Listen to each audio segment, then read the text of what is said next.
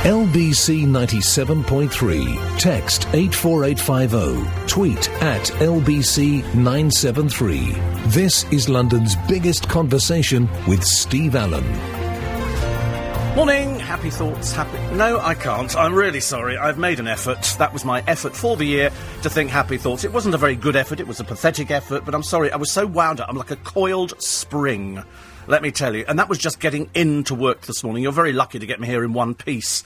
It was a nightmare journey from hell, as indeed it was for everybody trying to get into work. We all tend to forget that whilst we were snug in our beds at sort of 6, 7 o'clock, 8 o'clock last night, there were thousands and thousands of people having what they call revelling.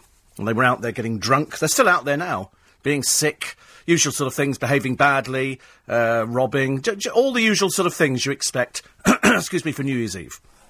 And so we came in today, you know, all full of all nice thoughts. I was thinking, well, normally by this time, this is about 20 past, 5:30. Normally by this time, the cleaners are out, they're cleaning up the roads, and 99% of people have gone home.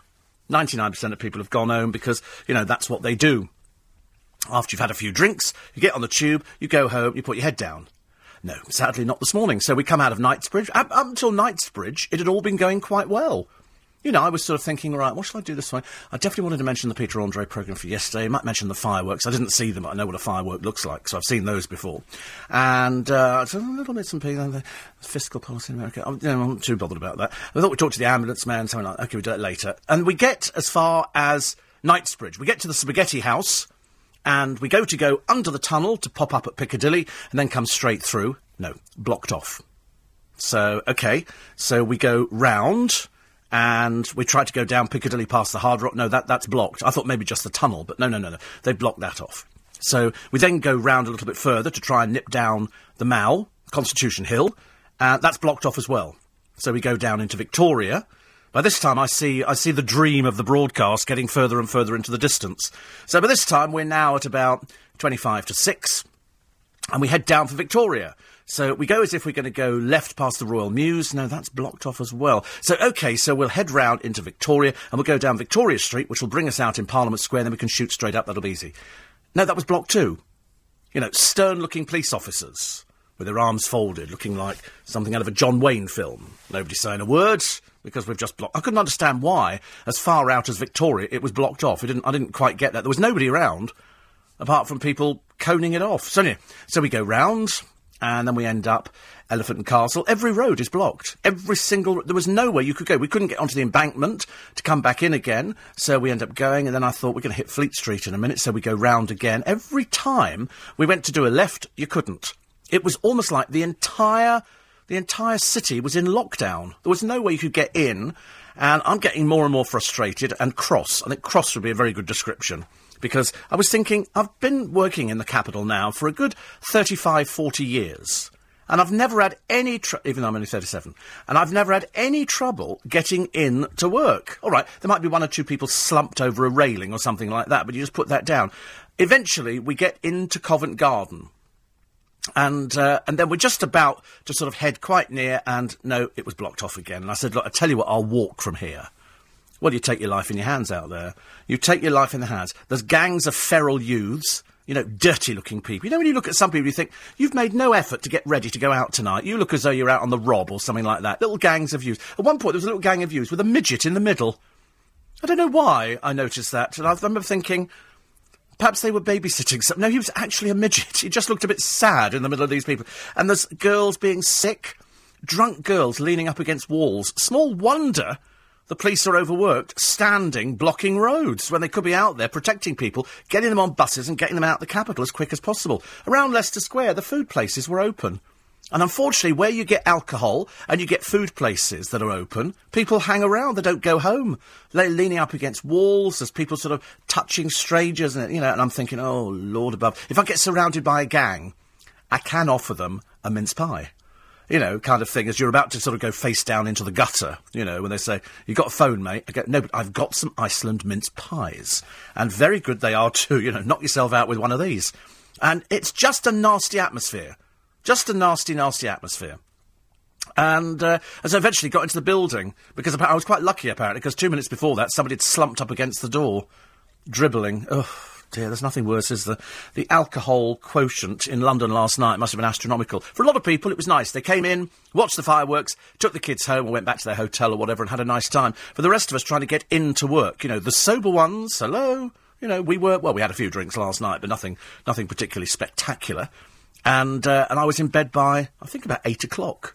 By the time I'd done, which was actually not bad, was it? I thought that was quite good. But I'd sent all my texts and emails to wish people Happy New Year. I'm quite organised. I sit there texting and doing them all. And I sent, I think, about 40 texts last night. I go through my phone book and I send texts to sort of family and friends, which I quite enjoyed doing. And then I sent some cards, and I've got, at the moment, 20 replies from people I sent to yesterday, which is quite, because if they hadn't replied, they'd have been off the list for next year. I don't want to, I'm not making a threat or anything like that. It's only 9 minutes past 7, I know. But all sorts of people, even Christo Fufas. I sent him one, because I knew he wasn't going out because he was babysitting his mother's dog, apparently. And all sorts of friends. And some nice people, actually. Some nice people. I even sent one to Carl McQueen here. I sent Carl McQueen a Happy New Year. I did so. And, so far, he's not replied, so it'll be off the list for next year. We won't be, actually, no, it won't be. Still be on the list next year. But I sent to loads and loads of people. I'm just looking through the list here, actually. Even Johnny from Essex, who recently got married.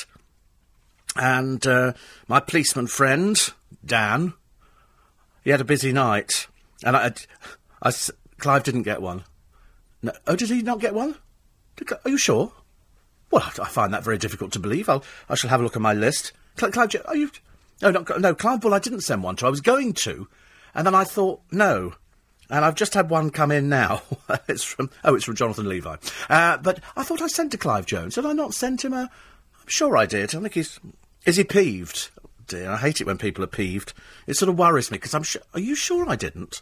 You not get the picture of me sitting in the bath? I sent that to everybody. That's a New Year's treat for most of my friends, believe you me, because they've generally seen me with the flannel on. This is where the flannel came off this year. But I'm really sorry about that. I really thought that I sent one. I even sent one to Lee Baldry. Works on the television, does all these what could I call it, mobile things, the roulette on the television and stuff like that. I sent one to Barbara and Scott. I didn't see that person on the television the other evening. You have to tell me more about that. So, happy and healthy Christmas to them, and Jason, and his lovely girlfriend, and all sorts of people. Uncle Rob, Darren. See, look, Clive, LB... Oh, I didn't send one. I didn't send one to Clive. Oh, that's really remiss of me. I'm not like that at all, because I'll send one now. Happy New Year, Poppet. Okay, there you go. Big kiss, send that off. God damn. And we can always pretend, can't we, that it got stuck in the, in the ether. Because there must have been trillions of texts and emails sent yesterday to wish people, a very happy New Year. I mean, and the reason I have to send them in the afternoon, and it was sort of early evening, is because I go to bed early. There's no chance. I mean, I did send some Jackie Lawson cards. I sent about 30 of those out, which are these lovely animated cards. Really, really good. Really, really good. So I sent loads of those out to past producers and friends, and they go generally just after midnight, except my brother never opens his up. I don't think he ever either answers his mobile phone or actually checks his computer. Because I send messages left, right and centre, and he doesn't seem to get them for weeks on end. So I'm assuming he hasn't quite moved into the technological side of the... Can we get the text up? That one there? Oh, right. Can you put them all in? Can you put them all up? We don't do it from a time, we just do the whole lot. Okay, I like to sort of catch up on everything and see what everybody's been saying overnight. What, this everything that came in overnight?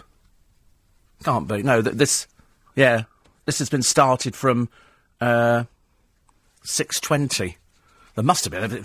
What was Ollie Mann surviving on last night? Can't have been that. Must have been everything. Kanye West and Kim Kardashian, they've announced that she's pregnant, so that's good news, isn't it? She's known him about 5 seconds. About 5 seconds, which is not much cop. But I suppose you've got to get some publicity going. You think they'll be around in a year's time? No. I think it's highly unlikely. Highly unlikely. It's just, he's just... I don't even know who he is. He's a singer, isn't he? He's vastly overweight by the look of it, and he wears big gold chains around his neck, so slightly flash. Thank you. And so he announced the news on stage during his Atlantic City show, and the star, the reality star that is Kim Kardashian, a vile piece of work. Have you seen her? I watched some of the early Kardashians. Talk about rude to people. I couldn't believe it. And she says she didn't know that Kanye would make an announcement at the show. What, do you have to do it in front of the cameras or something? I mean, these people live their life in front of the cameras. She spends most of her time wearing big dark glasses. Although, actually, that was a bit Peter Andre. I turned on the television in the early hours of this morning, and trying to find something that was remotely interesting was a little bit difficult. So I always have a shave watching television and catching up on the news. So I've got the news bits on the right-hand side, and I've got pictures on the other side. And then I was flipping around and eventually managed to find, much to my deep embarrassment, Peter Andre, still hawking his carcass around the lower regions of NAFO television, ITV2. Peter Andre, his life. His life involves the cameras everywhere. Absolutely everywhere. At one point, Peter was jetting off to America. But of course, they said, as usual, Pete's running late. Of course he is. He's had to have done his hair, and he faffs it. He really rates himself. He really thinks he's good looking. It's really embarrassing. His girlfriend's about 15, I think. And she's actually quite okay-yar. She actually could have walked out of Made in Chelsea. She's a bit too good for him, but what they talk about... And also, she's intelligent. She's training to be a doctor. Peter Andre is a failed pop star, and we know he's a failed pop star because I got the rankings out earlier on. And I had to go through just to reassure myself that Peter Andre really was not doing as well as I thought. For example, in 92, and that's where we start with Peter Andre. I don't know what he was doing before then. I mean, he was nobody, really. He had Drive Me Crazy, Gimme Little Sign, and Funky Junkie. Oh, and Let's Get It On, Do You Want to Dance, featuring Eric Sebastian. This was in 92, and none of them charted. Not one of those. Mysterious Girl didn't come along till 95, and it got to number 2. Before that, he'd had another failure with To the Top. Turn It Up, featuring Ollie J, got to number 64. So we're not looking very good. Then we got Mysterious Girl, and that was in 95, and that got to number 2, which was great. The next single, called Only One, charted at 16. The next one, Get On Down, featuring something called Past to Present, didn't chart at all. Flavour, featuring C, was a number 1. I Feel You was a number 1. And then it started going all pear-shaped again, I'm afraid, because the next one, Natural, only got to number 6. But we did have another number 1. Can you guess what it was? I'll tell you in a moment. L.3. This is London's biggest conversation with Steve Allen. So having survived, and believe you me, having worked in London for donkey's years, I've never known so many roads closed. The atmosphere around Leicester Square is not brilliant, I have to tell you. Little pockets of youths gathering by places, lots of drunk girls, and then not people face down in the gutter. I mean, it's just awful. We'll talk to the ambulance service. It's been one of their busiest nights ever. And it's all alcohol. Peter Andre did quite well, was with other people, I've noticed. Lonely got to number 6. All Night, All Right, featuring Warren G and Coolio, 16. Kiss the Girl, 9. And then Mysterious Girl comes back again in 2004, featuring Bubba Ranks. And that got to number 1. Insania got to number 3, which is vastly a big improvement on the revolting perfume that he brought out, I think called Insania, which was remaindered in the pound shop, and even then people didn't want it. The Right Way came up in 2004 at 14. A Whole New World... Katie Price, remember that one? A Whole New World. That was Aladdin. They decided very unwisely to release an album of singles, which is a bit embarrassing, seeing as neither of them could sing. Least of all her. She couldn't sing for toffee. Flat as a pancake, she was. A Whole New World. It was really embarrassing. I know. She got to number 12 with that one, so that didn't do very well. Behind Closed Doors got to number 4. Unconditional. So is this the first time Unconditional has been out? Yes, first time Unconditional's been out, and it got to number 50. So that was considered a failure, I'm afraid. I Can't Make You Love Me really didn't do anything at all, didn't even chart. Defender got to 14, and his last single in 2011, Perfect Night, got to number 48. And yet, strangely, and for some inexplicable reason, Peter Andre seems to think he's some sort of pop star. And so at the age of 1450, or whatever he is now, I mean, he's old as the hills, he trots off to New York. But in the meantime, we have the cameras with us, of course, and just to add the realism to the programme, because Peter Andre loves his kids, he decides to take them with him to the airport, and then we go go through this charade, or as I call it, the bad acting, where the kids go, "Don't go, Daddy, don't." Why didn't you leave them at home? Why you put yourself through that? Because the answer is they're making a TV programme, and the more you see the kids crying, even though Peter loves them, the better television it makes. And so they show you the kids crying. You know, that's why I'm at slight odds as to how much of their life he's showing you. We see them walking around in states of undress. It's not very healthy to look at other people's kids in states of undress, but he sticks them up on the television. His girlfriend's there. He loves his girlfriend. You know, in fact, Peter seems to love just about everybody in the world, which is a bit dreary, I'm afraid. But he does turn up with the biggest entourage. Every time he does a show, there's sort of a big entourage with him, because Pete can't go anywhere by himself. And so he decides at one point, you know, because they have to find things for him to do, because otherwise he just sits at home combing his hair and looking into the mirror. And that's not very entertaining television. So he decides he's going to take out his sister-in-law and his girlfriend, and they're going to go to a nightclub. They're going to have a night out. So Pete spends all this time tarting himself up. He doesn't actually say anything to the girls are just there for, obviously, for a bit of extra sort of moral support. And, of course, the whole thing in the nightclub turns into a Peter Andre love fest where all the people want their pictures taken with him. And I'm thinking, what a big-headed so-and-so you are. Don't you just want to go out quiet for dinner? Can't you do something privately? Does your entire life have to be held in the spotlight? Because it's bloody boring. It's so dreary. You take the family out and the film crew, and they go, "Oh, it's Peter Andre in a nightclub. I'll be the first out the blooming door." You've let him in here? What for? He's way too old. Way too old to be in a nightclub. And so he does that. He jets off to America, where he's doing, and he's going, this is going to be really... there's a couple of big hit singles on here. I thought, no, dear, the last one was 48. There's no pop career for you. But the reason is, he makes so much money doing his other little bits and pieces that he can afford to indulge like a hobby. The hobby is singing and then going out there and doing a few concerts. But I've never spoken to anybody who's ever been to one. And they never show you, I've noticed, on the programme, they never show you the actual concerts. They just show you little tiny clips, because apparently they're not very good. You know, by the time he's done Mysterious Girl and Insane You and a few other dreary dirges, that's about it. Then people go home, and he'll probably bring the kids out on stage, because Peter Andre loves his kids. But all in all, the programme just wasn't... It just didn't stand up for me. There was nothing in it. It was as boring as watching Jordan's life. There was nothing in Jordan's life that was any different from anybody else's. She gets up, she goes to the toilet, she does a bit of shopping, she has her nails done, she goes home again, and that was it. That was Jordan's day. Peter Andre's, they had to, you know, "Oh, we'd like to go to a nightclub," go to a nightclub. And all it was people going, "We love you, Peter, we love you, Peter."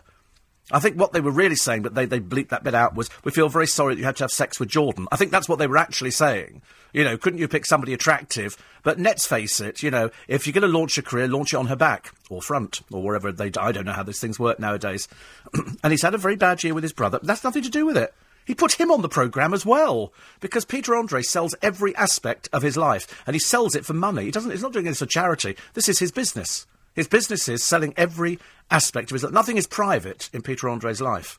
There is no such thing as privacy. You know, yesterday we had his dogs outside the gate harassing another dog, because the other dog was on a lead and Peter Andre's weren't. So this poor elderly man who lives in this village, who quite clearly doesn't know Peter Andre, and he said, I'm Chris. And he was about 65, 70. And Peter went, I'm Peter.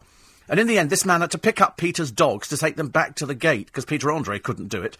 Then the dogs start eating a cake. Oh, he said they're going to be going to the toilet, so he lifts them and puts them outside. This is all fit, you know, and you think, what a boring twerp of a life you've got. You know, I mean, at least you could have run the old man over in the car to make it marginally more interesting. You know, except, I mean, it was just awful. It was just rubbish. They must look around for things for him to do.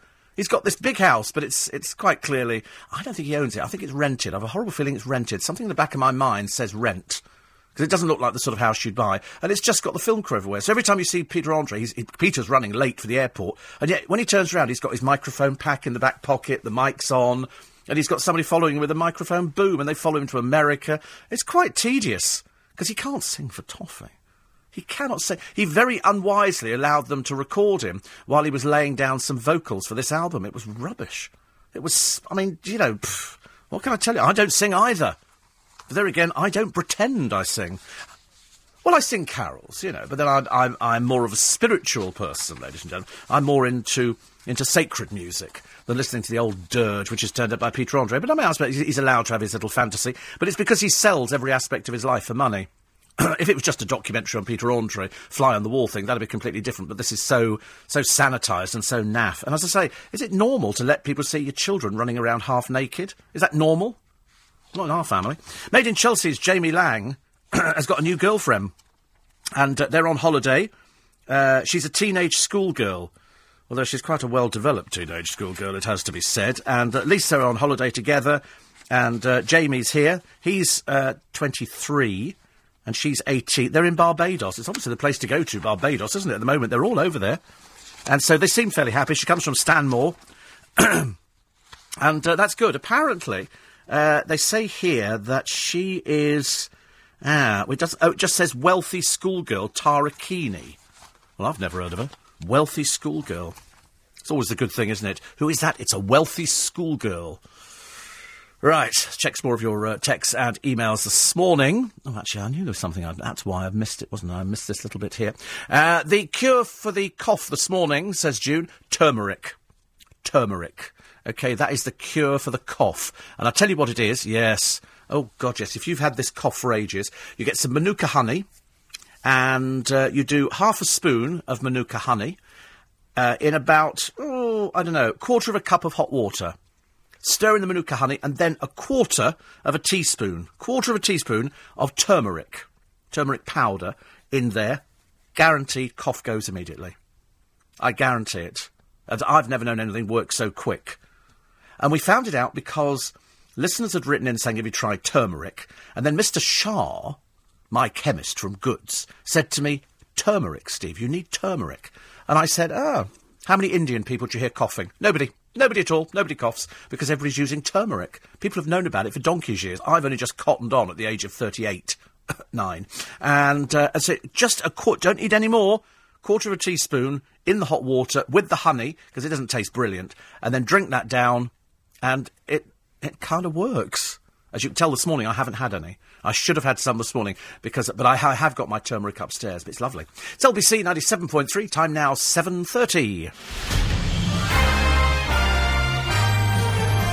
News headlines with Jim Diamond. Thank you, Steve. London's ambulance service say they can only take emergency calls. They've had nearly 3,000 since midnight, and Met Police have made 96 arrests. Well, it comes as celebrations are held around the world to mark the start of 2013. 30 tonnes of fireworks were let off over the River Thames and London Eye, and there have been huge displays in Edinburgh and in cities around the world. The Senate's approved a last-minute deal to... Morning, 84850, steve at lbc.co.uk. Still to come, we celebrate the birthday of the Internet. The Internet is 30 years old. My God, it's moved on apace. I'm old enough to remember when we didn't have computers, when we didn't have anything at all. It was all written on bits of paper, or you went to a reference library and you just picked up a book. Nowadays, the touch of a button, your screen bursts into life and you can find out anything about anybody in a matter of seconds. The one thing you can find out are the statistics for the ambulance service. Still running now, still busy out there. I think possibly one of the busiest nights that they've ever had. I think something like between midnight and 5 a.m. this morning, they've done over 2,600 calls. I wonder how many of those were absolutely genuine emergency and how many were alcohol-related. Joining us now is the Assistant Chief Ambulance Officer in charge of the ambulance service last night, John Pooley. John, good morning. Good morning. Happy New Year. Yes, and to you as well. I mean, not exactly your best New Year, it has to be said. Possibly the busiest one, is it? It's been exceptionally busy. It was very busy last night, and it hasn't stopped. We're still busy now. We're still receiving a high volume of calls into our control room. And you're right, we took nearly 3,000 calls in our control room last night, a very, very busy time. How many of these people, John, are genuinely people seeking an ambulance, or are they just people who are drunk? Well, there's an awful lot of the calls we had last night were alcohol-related. When an emergency call comes into our control room, we do vet those calls, and we do try to get those calls to other providers that actually aren't necessary for an ambulance. But we do send ambulances, and they do arrive at calls that actually aren't necessary. The difficulty for that is, and on a night like last night and like we're having now, is we have to keep our ambulances for those people whose lives are in danger. And of course, if the ambulance is out dealing with somebody who is dialed in appropriately, then that ambulance isn't available for somebody whose life is in danger. Yes. So, the message would be to Londoners, please think very, very seriously before you call us. Is it an emergency, or is there another way I can get treatment? NHS Direct or your pharmacy or all those services are still there. Just because it's a bank holiday doesn't mean they're there. You can get advice in lots of other places, but the ambulance service is not there just as a transport service. It's there for those people whose lives are in danger. To be honest with you, every single year, I mean, we talk about this every year, it's always alcohol-related. It's very rarely not alcohol-related. And you feel after a while, maybe sort of pubs and all the big industries that sell copious amounts of alcohol to people who are quite clearly inebriated should be contributing to the cost of the ambulance service. Well, I think the problem is yes, they are alcohol-related, but those people are still vulnerable, and those people, even though they've been drinking, do have medical conditions, people do have heart attacks, and that's very difficult to tell on the telephone, and it's very difficult to tell until we actually get to that patient. So it is really important that yes, there are alcohol-related, but the ones that we take to hospital do need medical treatment, and that's what the ambulance service is there for. It's amazing that it's really busy. It's between 1 and 3, isn't it? 635 calls each hour. That's quite a busy time, as people presumably have started sort of coming down. Well, it is. Of course, you get the Central London celebrations, you get the fireworks, you get people all together, and then people have to start to make their way home. It's cold. There's massive great queues for public transport. It's difficult for people, and those people have been do get quite vulnerable at that temperature, and it is very, very difficult. But as normal on New Year's Eve, it's gone on. I don't think we'll see the call rate drop off in our control room much before midday today. Good God. So it is still running quite high. So it is really important that people really think very seriously. At the moment, if you ring us and our control room staff vet your call and determine that it's not appropriate or it's not an emergency, you're not likely to get an ambulance today. We will send you to another provider. It's not likely you'll get an ambulance. And the other message is that people do think is they think just because you arrive at hospital in an ambulance doesn't mean you get seen any quicker. No, exactly. So it really doesn't help by calling an ambulance. That's not what we're there for. Why is it worse this year, John? I think it's just busy, and it's getting busy as life goes on. As the years go on, it's a busier society. It's just been an exceptionally busy night. I think what happened is it rained and it got very wet, and then people thought twice about going out, and then we got the weather forecast, the rain stopped, it actually got quite a nice evening. And then, of course, the temperature dropped as well, which didn't help. So the weather conditions haven't helped, along with the... and, of course, the fireworks, good 11 minutes of fireworks, fantastic time. And, of course, we want the public to have a great time, but we want to have a time that's safe. And so it's about thinking and planning ahead before people do those sorts of things. But I think it's just busy this year because it was a fantastic celebration in central London. How many crews have you got out there tonight? We've got lots of extra crews on, and in fact we're working with our partners, the St John Ambulance, voluntary. We've got Red Cross out there, we've got all the voluntary societies out there, and we've got lots more vehicles and people than we would normally have. I mean, in the central London area, the event itself, I mean, we treated 506 patients and took 49 of those to the hospital. So we actually treated an awful lot in the treatment centres that we were running with St John. So we've had lots of crews on. Booze buses, the usual stuff we have for weekend working, but obviously lots more of them because of what the night was. But the advice is, if it's not an emergency, think about it carefully. Obviously your judgment's going to be a little bit cloudy, but think about it. If it's not an emergency, they won't send an ambulance. It's as simple as that. That's correct, yes. John, thank you for talking to us. Fantastic, thank you. Take care, thank you. John Pooley, who's the Assistant Chief Ambulance Officer in charge of the ambulance service last night, he reckons it will go all the way through till midday today. It's only 20 to 8 in the morning, and they've been working. They're going to be exhausted by the end of it. So think beforehand. There are lots of other places you can go to. You can call NHS Direct. You can go to your local A&E, because, as he says, you think if you turn up to hospital in an ambulance, you're going to get seen immediately. They're going to put you into A&E.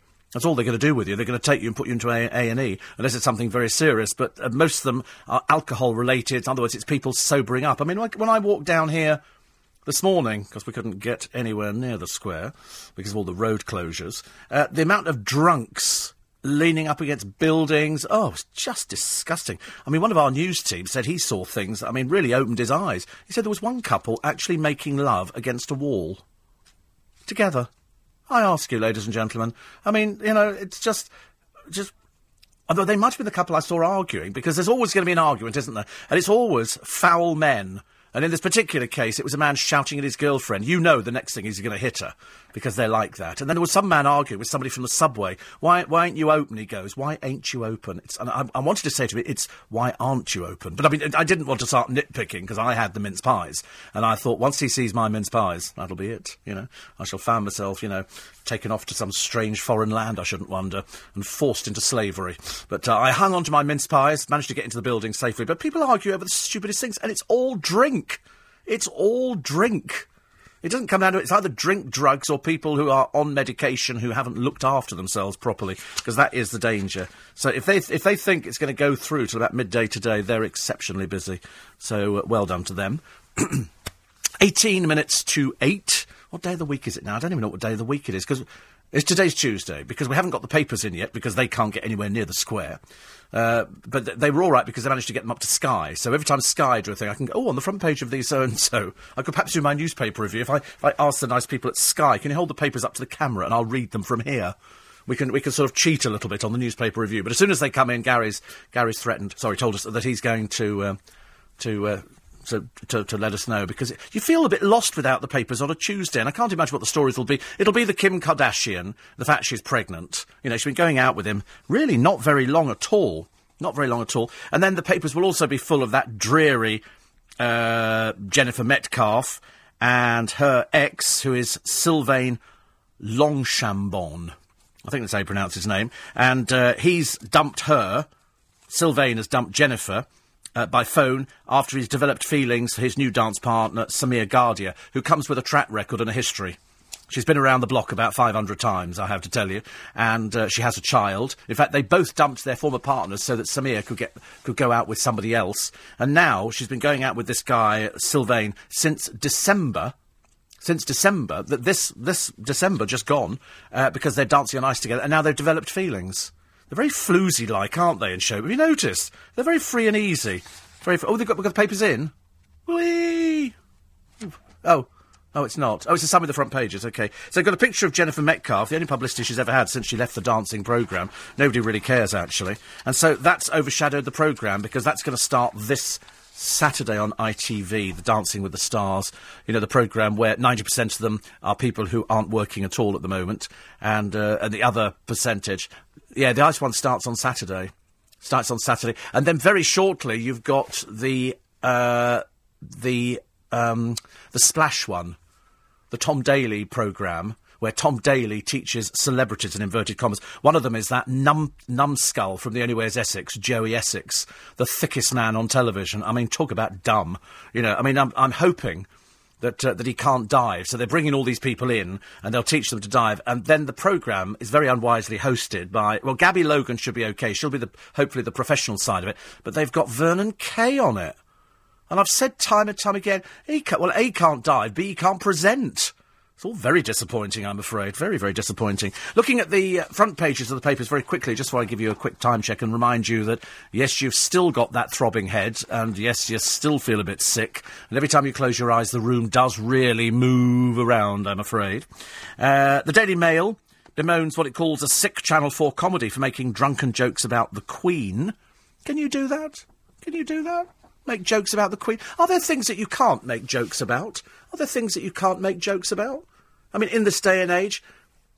Who did? Frankie Boyle. Yes, but Frankie Boyle has never been fined over anything. In fact, he actually took one of the papers to court for suggesting he'd been dropped from something and won.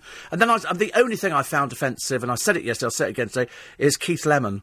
The filth language that emanates from that man's mouth in front of... people like... And, well, I know it's obviously been approved, because otherwise they wouldn't be on the programme, but Fern Cotton and Holly Willoughby, listening to the filth that emanates from his mouth, I find absolutely unbelievable. I'm surprised Holly Willoughby's parents... Perhaps her parents like that kind of stuff. I find it absolutely horrific. It's the biggest part of bilge I've ever seen on the television. How ITV ever put that stuff on there, I've got no idea. Kim Kardashian's pictured in the Sun, expecting a baby with Kanye West. Oh, whoopee-doo, woman has baby. And according to the Daily Star, Prince Harry is going to be returning from Afghanistan in the next few days. Why? Has he been out there and got the publicity? I mean, is everybody else coming home, or is it just Prince Harry? Because apparently he's just an ordinary person. He's sort of queued up and got his Brussels sprouts and his food. I should imagine it's probably marginally better than you'd be getting at Sandringham. And they're going to be talking as well about the 20-mile-an-hour speed limits becoming increasingly common.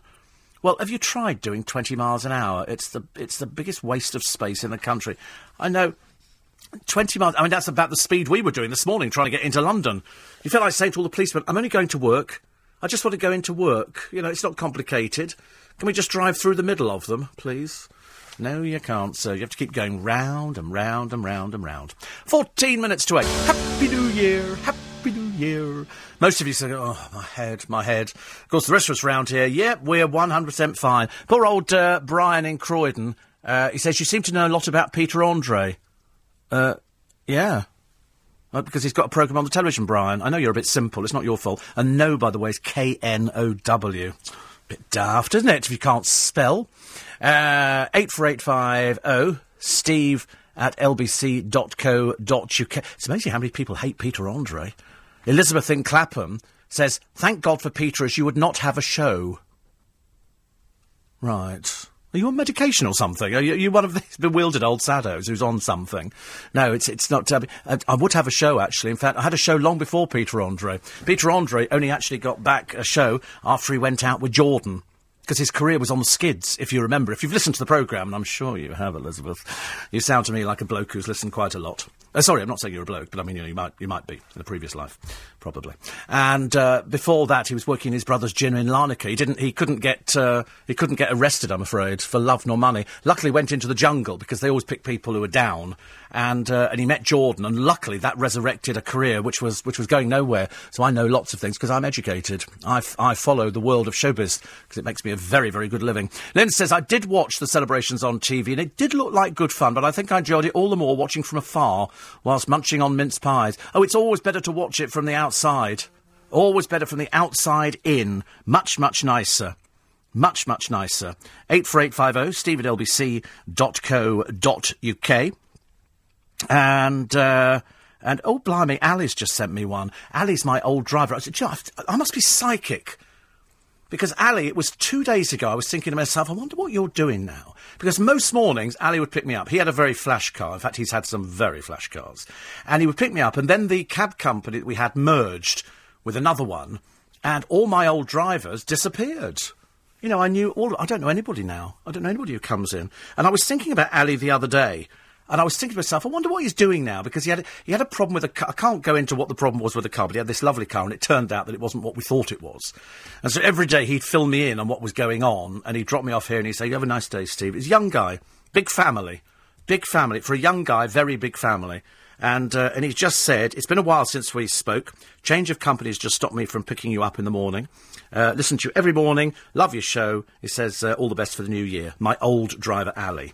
Old is something he isn't. He was very young, very, very young indeed. So I hope you and the family have a good New Year. He actually would have got me in this morning. He would have actually bluffed his way in. He'd be that sort of person. I bet he's probably working, picking up all the celebrities for the Dancing on Ice, because he used to do that before. He's done all the celebrities for the reality shows. So, but he's very discreet, very discreet. Sue says, why not fine the drunks? Well, they don't even know where they are.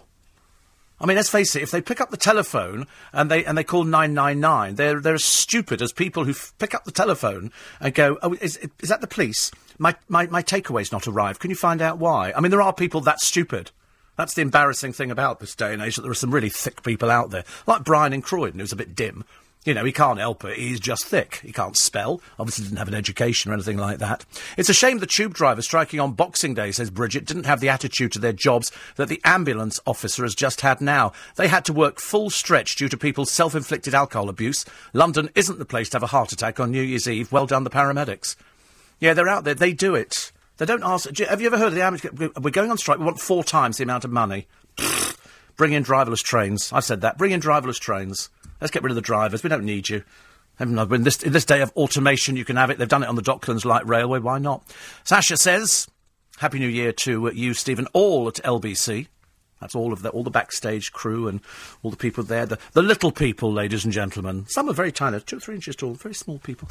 And they work here. They're like the borrowers, putting programmes together. And, Jess getting very worried this morning. I don't know where Steve is. I don't know where he is. He's not arrived in. And she...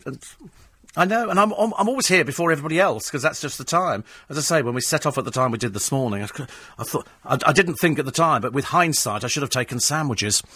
And she says, I love it when you talk about Peter Andre, the Beckhams, Toss Daly. My friends and I watched the Made in Chelsea end of year reunion last night. And hideous in its cringe-makingness. I love it. I love it. I absolutely love it. It's such a good programme, actually. Such a good programme. Claire says, hope you and yours have a lovely 2013. God, we're into 2013, aren't we? 2013. Oh, 84850steve@lbc.co.uk. We'll weave everything in on the programme this morning. Even 1 or 2 stupid people. We can always, because they're lonely. And if they want weaving in, we can weave them in. Amanda says, I'm so glad you made it into the studio, as the start of the year would have been very disappointing. Would have been very disappointing. Well, for me, I was getting very frustrated. In the end, I walked. My little carrier bags, praying I wasn't going to be mugged by anybody. As you do. Because the worst thing is that when you sort of are walking through a pile of drunk people, you kind of feel a bit vulnerable. You kind of feel as though you're the only one. You think, oh dear, now I know what it's like. Yeah, we're just scared of people lurch. I mean, there was one bloke lurched up towards me, carrying a little carrier bag, and he looked, I thought, he's going to be sick, he's going to be sick. And you think, no, don't come anywhere near me. And I'm quite good at weaving in and out of people. Quite good, especially when I'm sober. When I'm sober, I'm very, very good at doing things like that. It's just, it doesn't drink do funny things to people. It's a bit disappointing, really. I feel sorry for a lot of people that can't handle their drink. I mean, I can go out and have a few drinks and have a very, very nice time. And I don't feel the need to sort of just lurch. And some of these people, they don't appear to have any friends.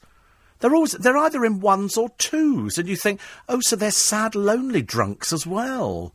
And I feel a bit disappointed for them. They've had to stand in a bar all night by themselves, and they haven't got any friends at all there. And so they're there in this bar, they get themselves drunk, and then they walk out on the way home. They can't get a taxi because they haven't got any money. They can't actually do anything at all, so they just slump up against a bus stop, and then they become the target for muggers and all sorts of horrible people out there on the streets, because there's always going to be somebody who's going to take advantage of you. And that's the worst thing as far as I'm concerned. I always think it's something terribly, terribly sad when people are out by themselves drinking in London. It's not the best place. Not the best place. Let me just bring my emails up to date. Oh, crikey, we've got loads of them.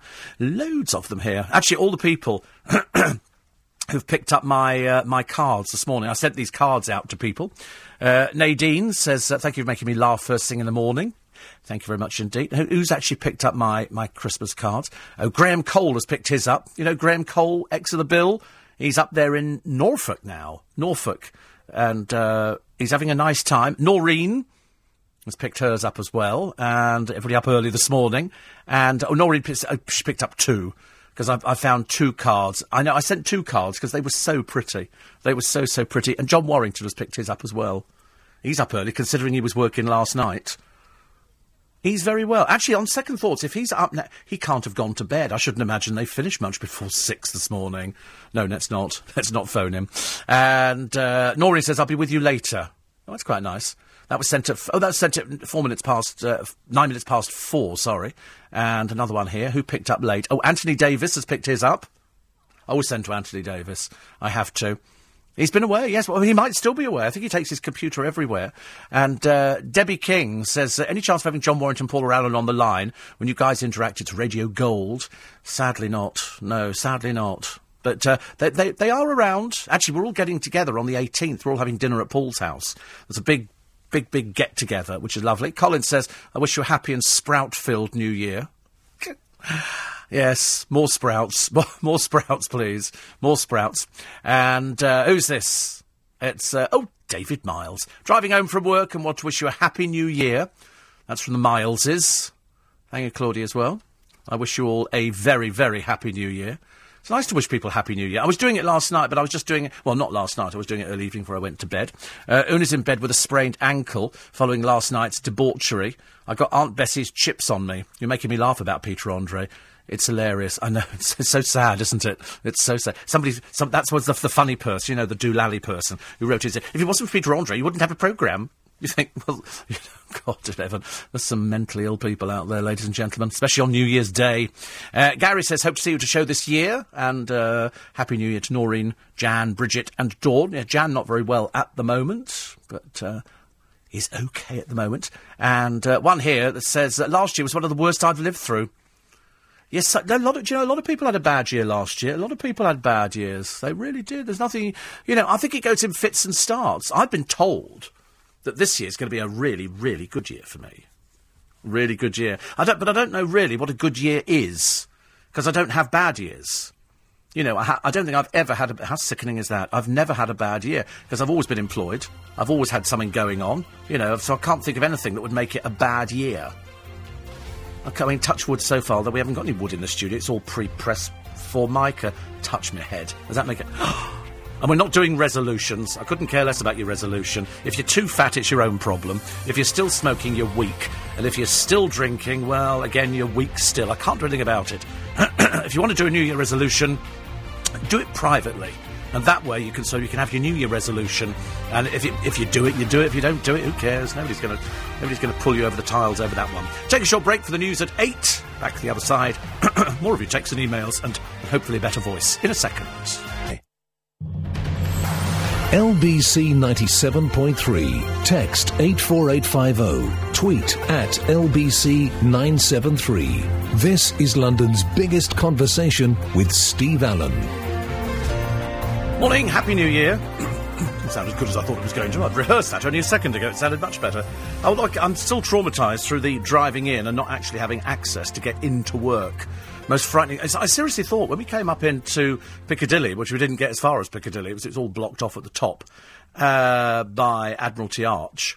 I remember thinking, something happened. Is there a lockdown? Has there been a terrorist threat or something like that?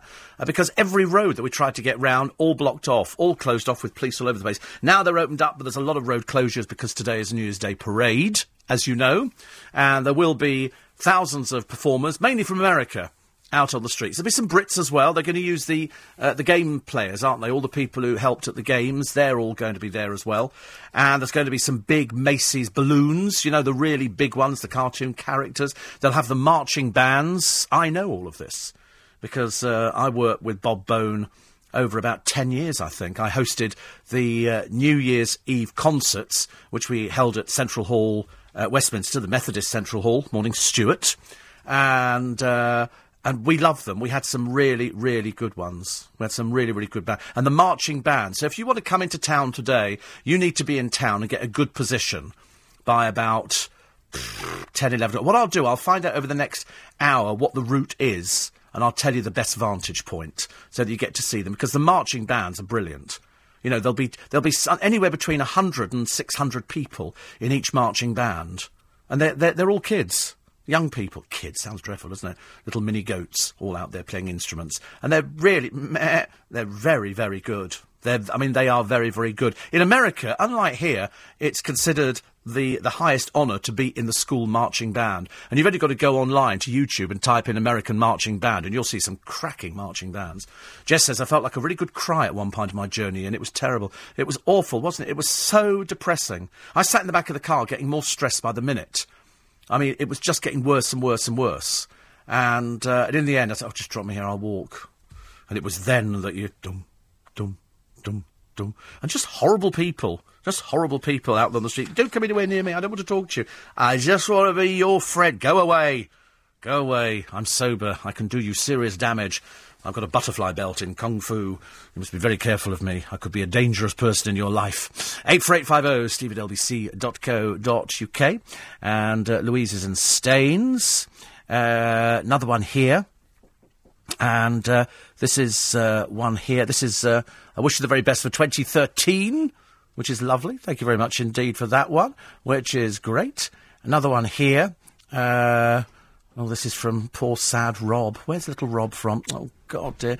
You're a little bit sad, aren't you, really? He said, how about presenterless radio? Oh, Popsy, you'd have nobody to write to, would you? Who would you be able to write to? You'd have to write to nobody. Oh, dear.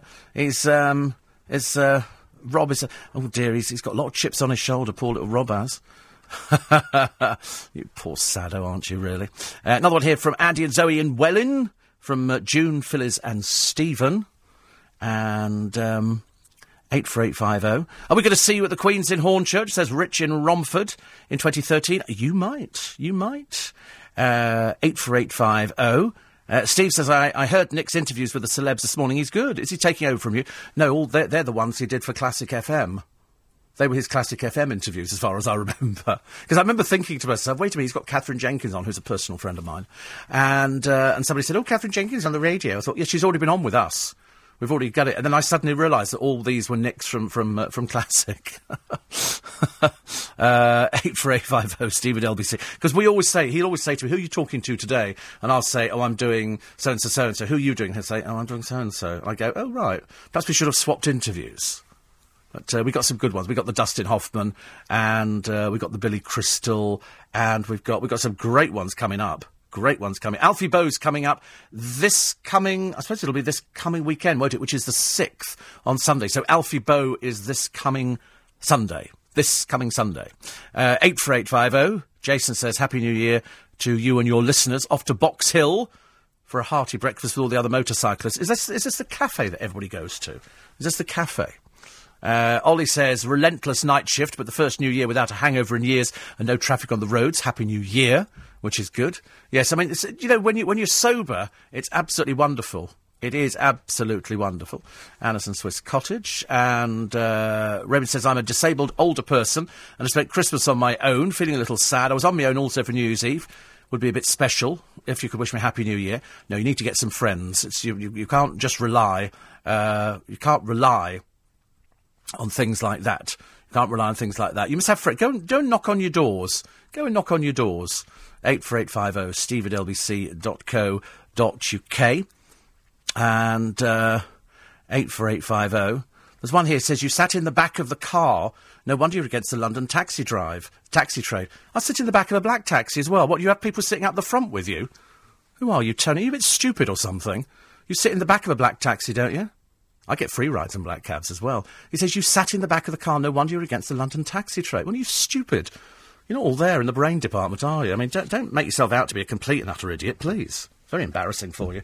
As I led to believe, unless, of course, you have a different system, you do sit in the back of a London black taxi, don't you? Perhaps you've got one of those strange vehicles, love. Another one here, which is... Wait a minute, I've lost this one here. Come back. On the subject of DAB radio... Thank you for your shows over Christmas, says Damien. They made my DAB radio well worth it. Back to work next week. Yeah, this has been the longest holiday, I think, that people have had.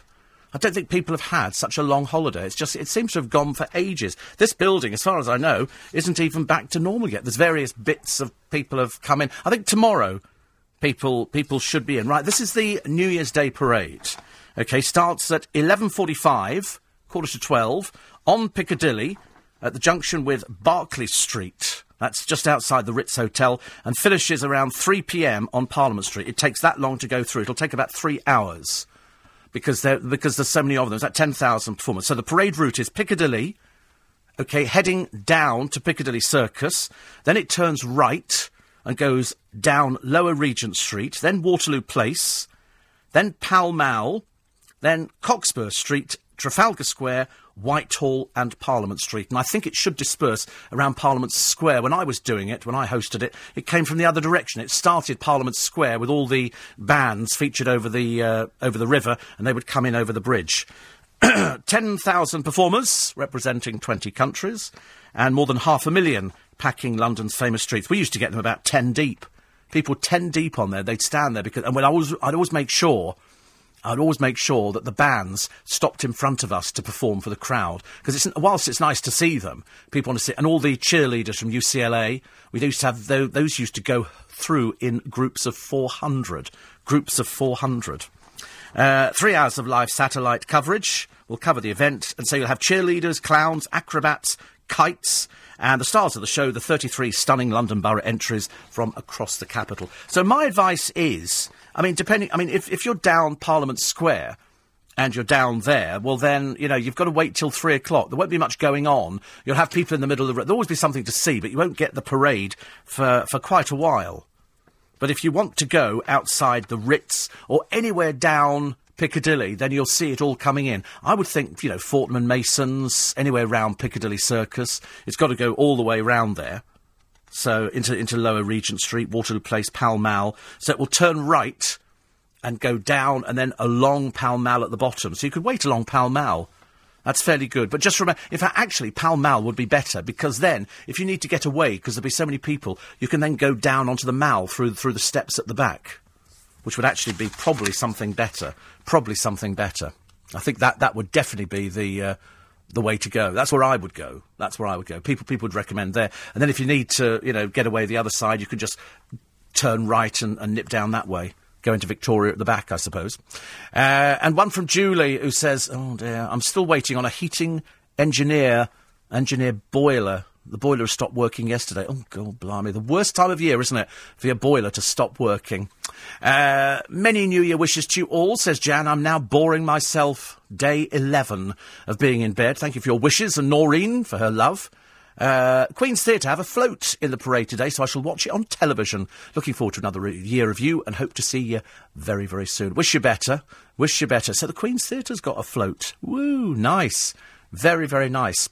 According to Paul, he says, you'll be glad to know that Peter Andre's TV epic finishes this week. I'm just hoping they don't commission a new series of The Thing. I still question the way in which they featured his brother. But I think they had to. We didn't, but again, Peter sells every aspect of his life. There's nothing, so if something goes on in his family, he's going to put it in the programme. He put the coffee shop in the programme. I called that product placement. That's a case of advertising his own business online. On his own TV programme. I don't know how many people are watching it. I don't think it's that many at all. And the episode you just watched, but the one next week, which airs Wednesday, is even worse. It involves what happens when they hit a snag over the new album. Have you seen Tom Daley's tweets today? For some reason decided to spend New Year's Eve in, of all places, Cardiff. Not a happy bunny. The last one definitely not going to Cardiff for New Year again. People say it's a good night out. I can assure you it ain't. I would have thought with a new TV show starting this weekend, not a smart move to alienate the Welsh audience, says Paul. Yes, the trouble is Cardiff is a bit low rent. It really is. It's full of chavs and things like that. We've seen all these drunken programmes on the television with sort of drunken Welsh birds falling all over the place, and it's a bit naff, I'm afraid.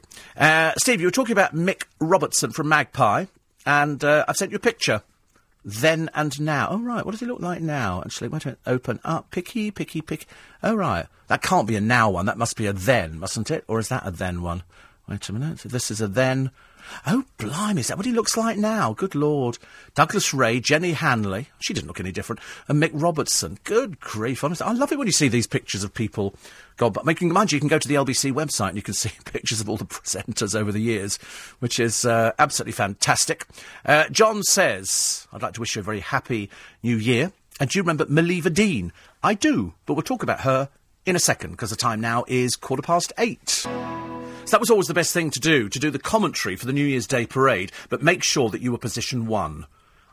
We had, how many people did we do the commentary? We probably had about six people doing the commentary in each place, and so all the speakers along the route, they would get that commentary from that particular person. So I did Parliament Square, and they gave me a building, two buildings, one on top of the other one, and I went upstairs and I could have my cup of coffee and my cigarettes because I was smoking, and dreadful, dirty habit.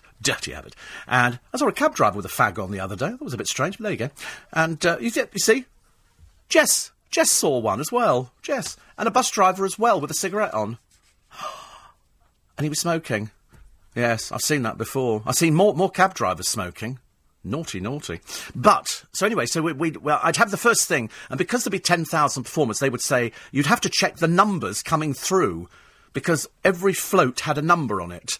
And sometimes they would bring them in and it'd be the wrong order, so it's no good you just reading a little script, and ad-libbing around it. And we used to get, it was great fun. Great fun. So that was the best thing, because the moment the parade had passed you by, the council followed on, Westminster Council, picking up all the rubbish and doing all the barriers and everything else. So the last people in the parade got the council right behind them in those very attractive fluorescent flak jackets, which are so desirable nowadays. And so they do that, and then I could go home. But the people who were doing up by Piccadilly Circus, which is now the beginning of the Newsday parade, had to keep going for 3 hours. So I could be home and they were still doing the commentary. But it's well worth it. It runs for ages. Anyway, going back to Milvina Dean, says John, the last person to survive the Titanic sinking. I think you contributed her care home costs a few years ago. Yes, we did. He said, come this April in Southampton, the British Titanic Society and Unilink buses will be naming a bus after her. Milvina was a very kind lady with a big heart, and by naming a bus after her, it'll help keep her memory alive. That's nice. That's nice. See, all the things we're learning about the Titanic. You know that they're building Titanic 2. It's being built in China. It's going to cost, goodness knows how much, a small fortune. But it's going to be identical to Titanic 1. Going to have all the same stuff on it, so presumably it'll have a staircase. And presumably, because they've got all the plans, you can make it exactly as was. Which must be I mean, can't wait to see that. I really can't wait to see it. Tom in Canada's arrived home from a New Year's party with friends. He says, I wish you a very happy New Year, and I hope for many more to come. Oh, another year at least, I think. 84850, steve@lbc.co.uk. Jan says, I'm staying in 2012 as I don't like 2013. It's unlucky for some as I went flying on a Friday. Nicola in Brighton's waking up with a hangover. Dave in Bermondsey, he says, morning Treacle, Happy New Year. Please pass on my New Year wishes to John Warrington. And I will pass it. He's up, actually, this morning. 84850, steve@lbc.co.uk. Poor little Rob with the chips on his shoulders. Oh, dear. It's not your fault, is it, love? You're a bit sad and lonely. Darryl says, suffering with a sore throat, but you're making me laugh, which is good news. And Shahid in Slough says, did I hear you mention Staines? We went yesterday. The Two Rivers Shopping Centre. The Two Rivers Shopping Centre. And on the way, we first noticed that Staines is now called Staines upon Thames. Yes, it is called Staines upon Thames, and the river level is dangerously high. Yes, and the reason, Rob, we didn't read it out is because you're stupid, I'm afraid.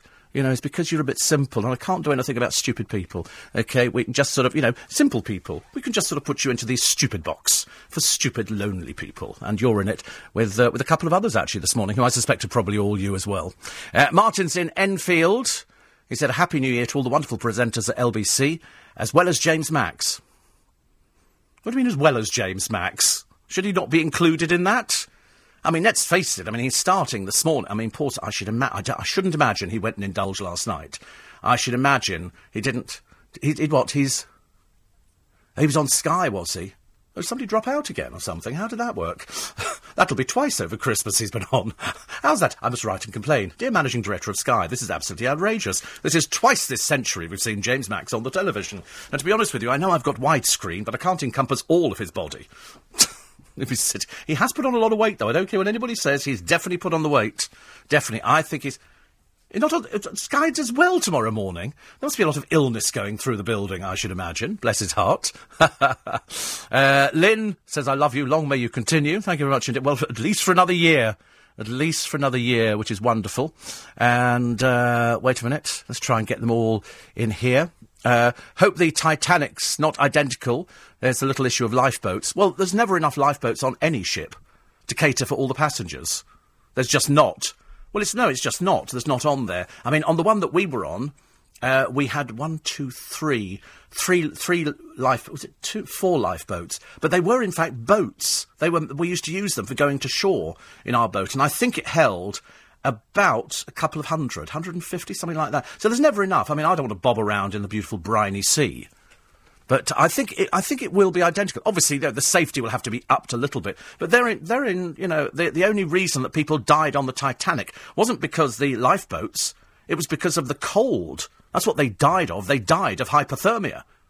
All the people in the lifeboats survived. And unfortunately, what they did, they actually took down some lifeboats which were half empty.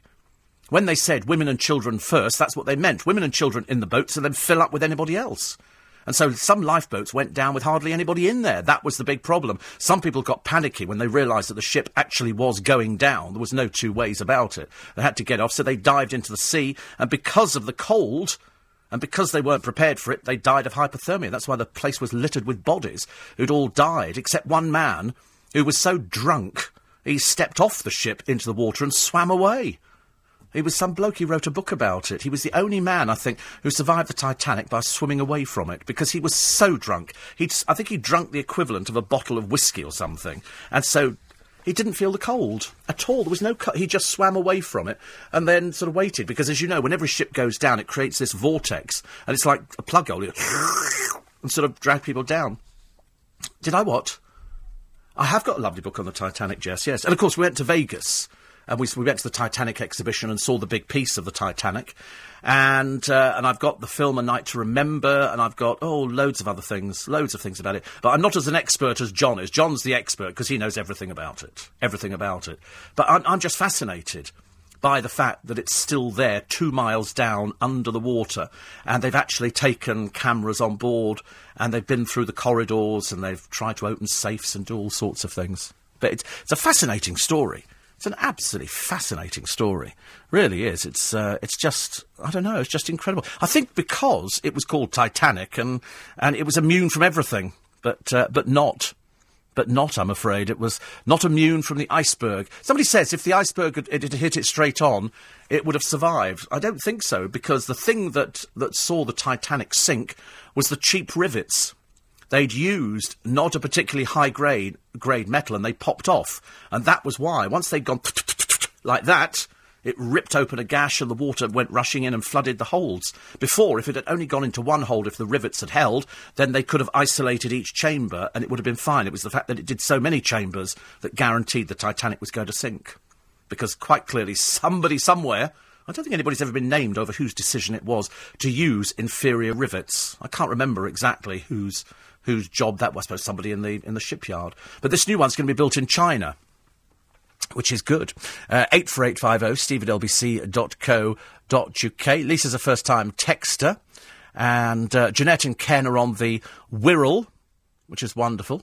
84850. Oh, you're quite right, actually, Nick of Bromley. Very lazy if you take phone calls. Very lazy indeed. Hardly makes a presenter work at all, does it? Martin, yes, he wished everybody a very happy new year, which is nice. Nice when people wish people a happy new year. One from Stephen. He says, all the festivities have passed me by this year. I work in care. The pay is terrible. I've been on shift for 3 years throughout the holidays, and to top it off, I'm battling flu. God, so you've been infecting everybody. That's all we need, isn't it? People going into work. So he says, I'll send best wishes to people. I'm not going to say Happy New Year. I don't think it makes any difference what you say nowadays, does it? But I always say, if you're in a job where the pay's not very good, get out and find something else. That's the best thing.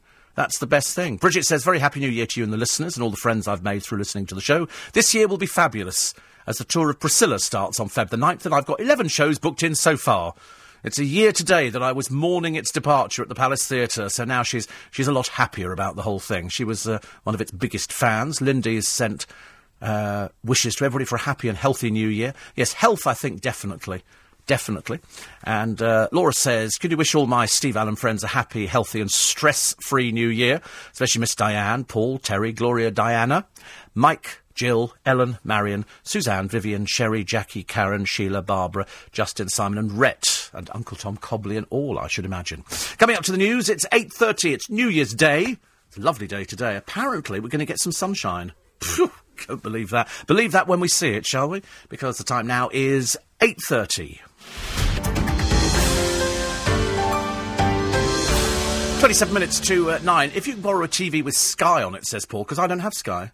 I must be the only person in the hemisphere that does not have Sky television. I've got more than enough to cope with. Do you have Sky, Jess, at home? Oh, right. Oh, of course, Alex. Oh, she gets it for free. Oh, wow. Yes, I mean, all my friends have got it, except me. I'm the only one that doesn't have it. It's a bit tragic. But apparently, on Information TV at 11:45, they carry full coverage of the parade, presented by Steve Jones. Oh, what are Steve Jones? Steve Jones from LBC from years ago, is it? Oh, I hope so. Sarah Hollenby. Now, why have I heard that name? Simon Lederman and Bob Bone. It's Sky Channel 212, but you can watch a live stream on their website, also on Freesat. They show it every year. Never did in my day. We had to sort of do it. We had to do it live, as they say, live. I didn't mind doing live. I was quite good with live. I just enjoyed it. The Titanic drunk was Charles Duchlin, who was the chief night baker.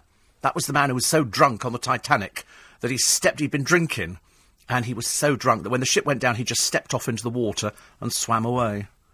Everybody else. He was the drunk night baker. I don't know, actually, why he was drunk at night. I suppose because there wasn't much else to do on the Titanic. I remember that people were being told, listen, can you finish your drinks? Yeah, in a minute, no rush. You know, just a little bit of a drill thing going on here. No, it's going to sink. It's going to go to the bottom of the briny. It's going to go down. I often wondered if there were people stuck on it. Are there skeletons on board the Titanic? Because it was the third-class passengers who couldn't get out, and I'm assuming when the thing went down, it would have taken them all with it. And they would have drowned, because the barriers were all locked up between third and second class. And so I'm assuming in one part, because they've only ever showed us the first part of the ship. We've only ever seen the iconic bit at the front where, you know, I'm king of the world, that bit. We've never seen the back half of the ship, which I believe is about, is it half a mile away, John? I can't remember.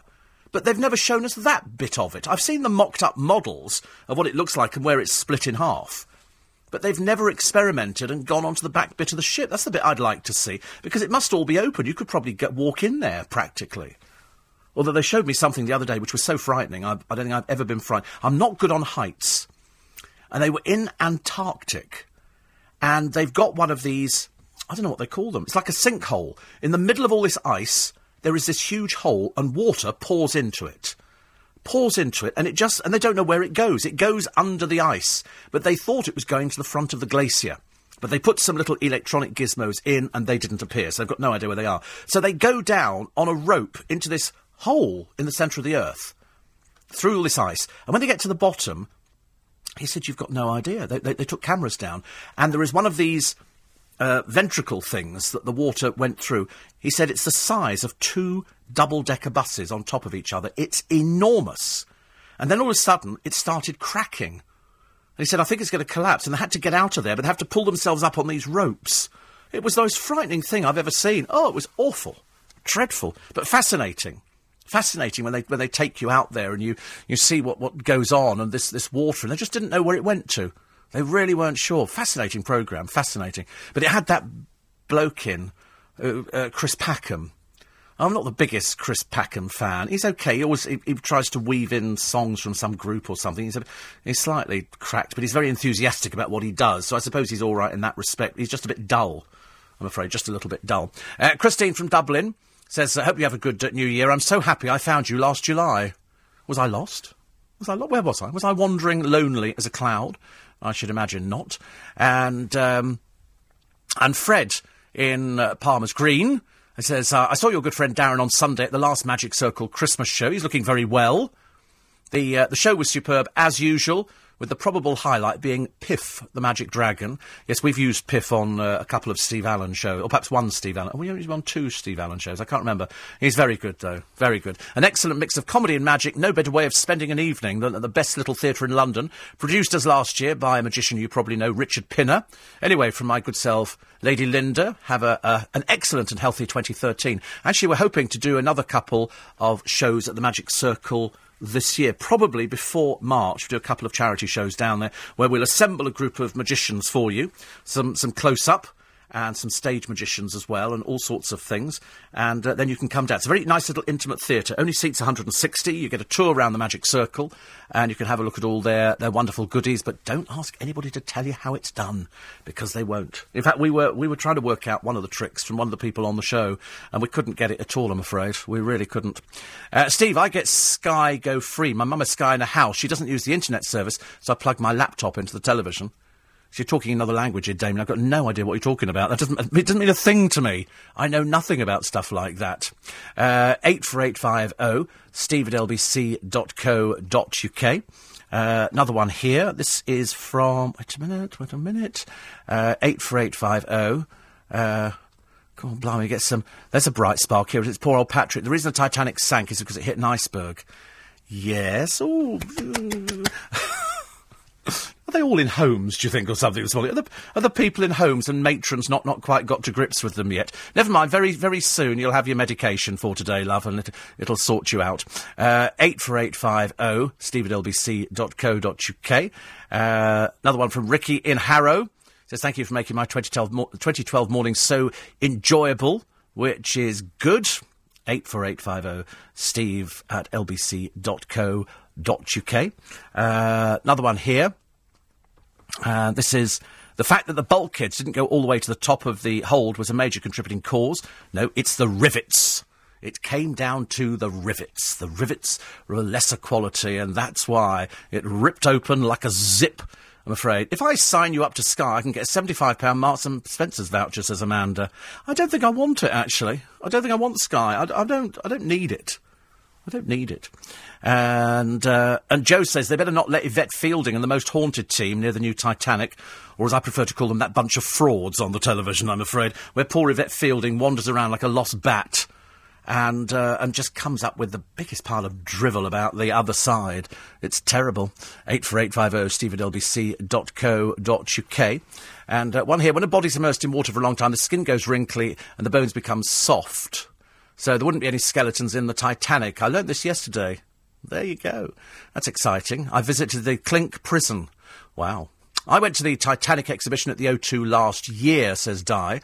It was interesting. You had a card at the beginning with a person's name on it who was a passenger. I survived being first class. Yes, I didn't.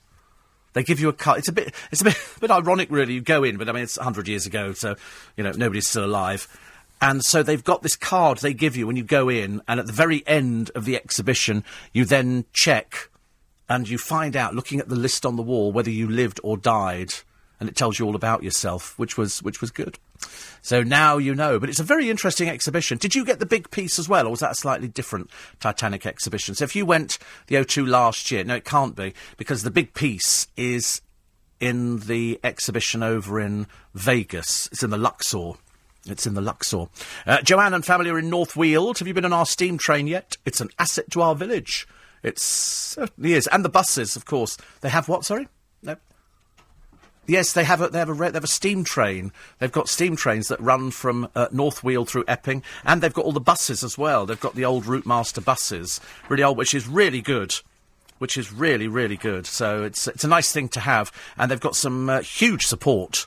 They've got some huge support down there from all the people. It's a very thriving society. John says there are no remains of the dead from the Titanic. They would have been eaten away by the sea's microbiotic life within 5 years of the sinking. So if they'd gone down within 5 years, you'd have seen it better. But I'm assuming we didn't have the technology, because it took them ages to find it, didn't it? And yet they had the coordinates. So I wonder if they'd gone down within 5 years, they would have found perfect furniture down there as opposed to stuff that rotted. They say within 10 years the whole ship will implode on itself because of the creatures that eat metal down there, so there won't be much left, and already it's looking a bit shaky when they take the cameras on board and the thing starts moving around. It's still interesting, though. Still interesting. Thank you, John, for that one. I knew you'd know. I knew you would know. What else? Oh, no papers, unfortunately, this morning, because they can't get through, poor loves. We managed to make it. Yeah, we've got a summary of the papers. We don't physically have the papers. Perhaps we can do a double version tomorrow. A double version of the papers. That'd be quite nice. Jeannie in Western Australia says that may the year ahead be a personal best for you. Well, do you know, it couldn't be any better than this year. Couldn't be. I mean, this year has been fantastic. Record figures. I mean, just like record, even special round of applause at the meeting, you know, which I think I instigated, to be honest with you. I think I started that one. I started that because the spike, technical term, looked so good. I mean, it just, at this time of the morning, we wiped the opposition off the face of the earth. In fact, there was no opposition. It just went. It was brilliant. As I've said before, even people who don't like me listen all the time and contribute. Every time they send a text or an email, it kind of goes up your figures, and it's brilliant. I love it. We're going to watch the New Year's Day swim here in Saundersfoot, says Jan. Usually over 1,000 swimmers in fancy dress for charity. Amazing. The sun is shining in Pembrokeshire. Well, surprisingly, that does sound a bit cold for me. We talked on Christmas Day. You know, they do the annual Christmas Day swim in the Serpentine, where a bunch of loonies get out there and they go, we've got to swim. And have you seen the YouTube video of this bloke, a German bloke, who jumps off his diving board onto the swimming pool and it's all ice? And you think, oh, you can feel the pain in his back. The ice was so thick. But they have broken the ice on the Serpentine in previous years to do their swim. And I don't know if... is Winter Wonderland open again today? Is that still running, or have they dismantled it? Do we think it's still going, do we? Well, we'll have a check on Winter Wonderland, because that could be a day out for you, after you've done the Newsday Parade, although it was rammed earlier on this week. It was so busy. But even in Pembrokeshire there is sunshine. Even in London there is sunshine. We have sunshine today. 6th of January it closes, does it? Oh, there we are. You can do... I might do Winter Wonderland later. I know I've done it. I know. I did go about 7 times last year. I love the way Jess just keeps reminding me of everything that I've done. It's awful. It's a bit like being stalked. Because there was a man didn't leave any letter on the bus this morning. There were 2 buses. You know when 2 buses come along, I sometimes don't like the look of the first one. I go in the second bus. And so she goes to the second bus, and the man goes, no, I'm not letting you on, because, there was a bus in front. You think, you open the doors, you silly little man, or I'll slap the back of your legs. And so she said, well, I didn't notice. You have to let me on. There's a stalker on that bus. And so he let her on. He knew she was fibbing. He knew she was fibbing about it. But, I mean, what right have they got? So you didn't get on that bus in front. What's the point of you sitting behind him, then?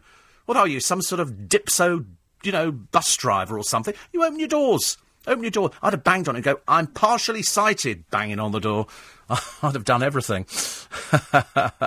Matthew says, I remember when Titanic 3D was shown at the cinema where I work. I had to sit in the cinema screen while members of the public were watching the film, and I fell asleep. I don't think I'd want to watch it in 3D. It's a bit like me. We were saying this earlier, Jess and I were saying she's going to probably go to the cinema later. Well, she would have done if she could get seats, but they left it too late. And so she's going to go with a friend of hers. She's going to go and see Les Miserables, because it's apparently fantastic. It's really fantastic. And I said, I'll have to wait till it comes out on DVD. Because when I go to the cinema now, they dim the lights down. If it's comfy seats, I'm out for the count. I can barely stay awake for it, so I tend not to go to the cinema. And also, I don't really want to share my viewing habits with a load of strangers. I'm sorry about that, because you do get people who talk, and that drives me mad. Absolutely mad, I'm afraid. 84850 steve@lbc.co.uk. So some people go... Mind you, I was the same at the theatre. When I did Laurence Olivier reviewing for a couple of years, sometimes I go to the theatre. Again, the worst place, the Barbican. Because the Barbican seats are so comfy, I mean so comfy, that at the end of each row they've got doors, and just before the performance starts, the doors close automatically, so you're enclosed in the theatre, and then the lights dim. Well, that's me out. I'm gone. Perfect place for a snooze. Comfy seat, and if you turn sideways, and I used to get 2 seats, turn sideways, you just... Oh, it was wonderful. You just curl up and go to sleep. It's a great pity they don't televise a Newsday Parade, says Gloria. They do! They do. We've just told you. 212 on Sky. She says, I recall a couple of years ago a TV documentary about it and the media coverage. They visited the LBC outside studio, looked like the top of an open bus, and you were there chatting enthusiastically. Really? Good Lord. I'd like to see a copy of that. Look at the time. 13 to 9. 10 to 9 is the time as deal has been reached over America's so-called fiscal cliff. This is the one that threatened to plunge the country's economy back into recession. David Buick is on the line now. Morning, David. Steve, Happy New Year, old horse. How are you? Bless your heart, thank you. I'm just about struggling with it at the moment. Because I didn't understand this fiscal cliff. I understood it when it first started, but now it's changed, hasn't it? We've moved the goalposts. But we always were going to. I mean, this level of what you might call brinkmanship or gerrymandering or whatever you want to call it, I mean, it's been with the United States political system almost since Noah left the Ark. It's actually very tedious. Markets find it irritating in the extreme. But unless you change the US Constitution, and frankly, hell's got a better chance of freezing over than that happening, is that they've got to deal with it. And I have, frankly, been slightly critical of President Obama, because he has a lousy relationship with Congress. And Congress has a Republican majority, whether you like it or not, 238 to 197. So there's no point dismissing them with the contempt that they don't deserve. And his job as commander-in-chief, as they say, is to make sure that his legislation gets through Congress, Senate, and the House of Representatives. Job done. He hasn't done it because he hasn't got a decent relationship with Congress. But give Joe Biden his due. Together with Mitch McConnell, who is the Republican representative, they fudged a deal. Steve, they were always going to fudge a deal. They had to. Yes. Because the market told them, if you don't, the cost of borrowing to the United States, and where they pay somewhere between 0.25% and 2% for their money from 3 months up to 30 years. And when you've got a budget deficit that's gone up from $9 trillion to $16 trillion, if you don't get your act together and deliver what is a sensible budget, the market will just back off. And therefore the cost of borrowing would go up, and it would just destroy the United States, its whole financial and economic prowess. Whether we like it or not, I love the United States, and it's still the biggest economy in the world. And the rest of us, Europe, the Far East, South America, Africa, all look to the United States to lead growth. And if there is no growth there, and frankly, the messing around that's taken place in the last 3 months could actually cost 0.5% in growth throughout 2013. Fudge deal, it was always going to happen. It's what they call brinkmanship, thoroughly irritating for everybody, but I think they're going to get there.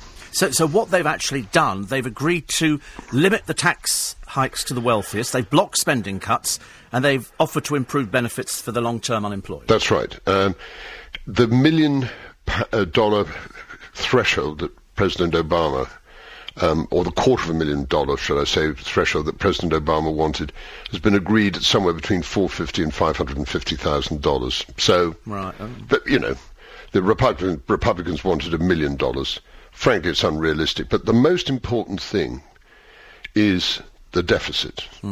And whether anybody likes it or not, if that is not dealt with sometime in the course of the next 2 or 3 years, whatever people say, you know, about, you know, you're going to destroy growth and the unemployment rate, if we don't get that debt done, and the rest of the world turns around to the United States and says, that debt is too big, and the cost of borrowing goes up to them, they're destroyed. I'm not saying that's going to happen, because I think these people are around, they're too smart, so much is tied in with it, like trade between China and the United States is becoming incredibly important, as it is with the rest of the world, and therefore I don't think it'd ever get out of hand, but it does try people's nerves and phrase them up a bit. So when will this legislation get approved? Well, we've done the Senate, that was agreed, I think, 89 votes to 9, so that was a doddle. And now it's got to get through the House of Representatives. It could fall down there, Steve, but I think it would look utterly ridiculous and would hold the whole system into ridicule. So I think it'll go through. And I'm not expecting any real changes in the tax system to take place for another 2 months, because come February we've got another round of negotiations. And these could be just as tortuous, but I'm expecting this to be put to bed sometime in the next 5 or 6 weeks. Right. David, thank you for that very much indeed. Pleasure, Steve. God bless you. God bless you as well. David Buick from BGC Partners. It's always nice to... I love seeing David in the building as well. So we'll keep an eye on that one. If you don't understand the fiscal cliff, just go on to Google. It will explain it all. It does sound quite tedious, but it's actually, as David explained, very, very important. 84850 steve@lbc.co.uk. Winter Wonderland, says Mark the London cabbie, on until the 6th. Thank you. I think I might go today. Actually, the last time I went, I did... Sorry? What? Again? It's only been twice. Actually, no, this has been 3 times. The last time we went, it was so busy. We literally fought our way through. It was a bit, you know, there was a lot of us. And we sort of came out again. So we didn't. Kathy in Epsom says record figures. Thanks to you. I love listening to you in the mornings whilst walking Alfie, who's our arthritic Labrador. An arthritic Labrador. I shouldn't laugh at it, just sounds a bit funny, doesn't it? Alfie, arthritic, and a Labrador. I love labs, as you know. But it was so busy out there. But you're right, record figures. Even I was surprised. And I quite like having record figures. But as I've always said to any of the management here, they go, fantastic. And then I go, but they go up, they go down, they go sideways. But luckily, they never seem to go down. We just seem to garner all the other radio... And then I discovered the other day... Because I always like to check on what the opposition's doing. Not that I think there is any opposition out there, but I like to have a little check. And there's somebody who's going to be starting a new show in the new year, exactly the same time as me. But I heard them doing a programme this morning, and, you know, we've got no worries in that department at all. 84850 steve@lbc.co.uk. Dominic in Teddington, or Toddington. Is that where's Toddington? Has Toddington got a service station? Is that somewhere out of... Yeah, I'm sure Toddington is a thing. Jim in Bickley, he says, to get even more viewers, he says, can you go back to finishing at 7 a.m? You're so good in the morning, and it puts me in a good mood for the day. which is quite nice. Toddington Services. I have heard of Toddington. I knew I had. Claire says, I was doing my voluntary work on Christmas Day morning. I am again at the moment. Today, New Year's Day. I do the cat's protection, feeding and cleaning pens. Well, that's a good thing to do. That barking mad woman that we have, the barking mad woman that we had, who feeds the pigeons in Twickenham, who dumps down tons of bread and seed and everything. Oh, she's vile. Absolutely vile. She doesn't realise, she's too stupid to realise that they're feral and they carry filthy diseases. And she keeps fit. So when she's dead, nobody will feed them and they'll all die. So we can only hope that happens fairly soon. Another one here says, this is Maggie from Bromley. Morning, Maggie. She says, Happy New Year to my favourite presenter. And also a big hug to our two wonderful new grandsons. Finley, and another hug to our expected grandson due in a few weeks. Jan wants to know how long the sun is out, because it's out over Peckham. Yes, well, it's out here. It's beautiful here. This is almost... And you know what's going to happen this year? There's going to be more water. We're going to have snow. We're going to be up to our gunnels in snow, I promise you. I know at the moment it doesn't look at all likely, but I'm looking out the window and I'm looking at the long-range forecast and I'm thinking to myself, it's going to be snow. We're going to have a lot of snow around and it's going to be pretty bad, I'm afraid. Oh, somebody else has picked up some of my Jackie Lawson cards. Oh, Giles Mason has picked up his Jackie Lawson card. Good. I like that idea. Giles, he's picked them both up. He's picked them both up. Do you remember Giles? You remember Giles? Slightly before you, Jess, was it? Oh, right. He was you'd like Giles. He was a nice man. Very nice man. One of my former producers. 84850. Christine says, you just said every email helps. So half afraid to send this one again. So thank you for that. Yes, I mean, listen, every email, every text message, it all goes into a huge big sin bin and they look and see who's popular. And, of course, if you get loads of them, it's really good. So, I mean, I don't blow any sort of, any whistles and bells on this kind of thing, but the more you send in, the happier. John says you've hit upon a very interesting point about today's cruise ships not carrying enough lifeboats. I agree entirely. You would think, given the calamity of the Titanic, it would have been a lesson well learnt years ago. The way today's cruise line companies get around maritime law is to back up their ship's lifeboat capacity by having those barrel-shaped inflatable life rafts dotted around the decks. But as you say, actual lifeboats not enough. Well, that's that other one, isn't it? The apocryphal story that on an aircraft there's not enough oxygen for everybody.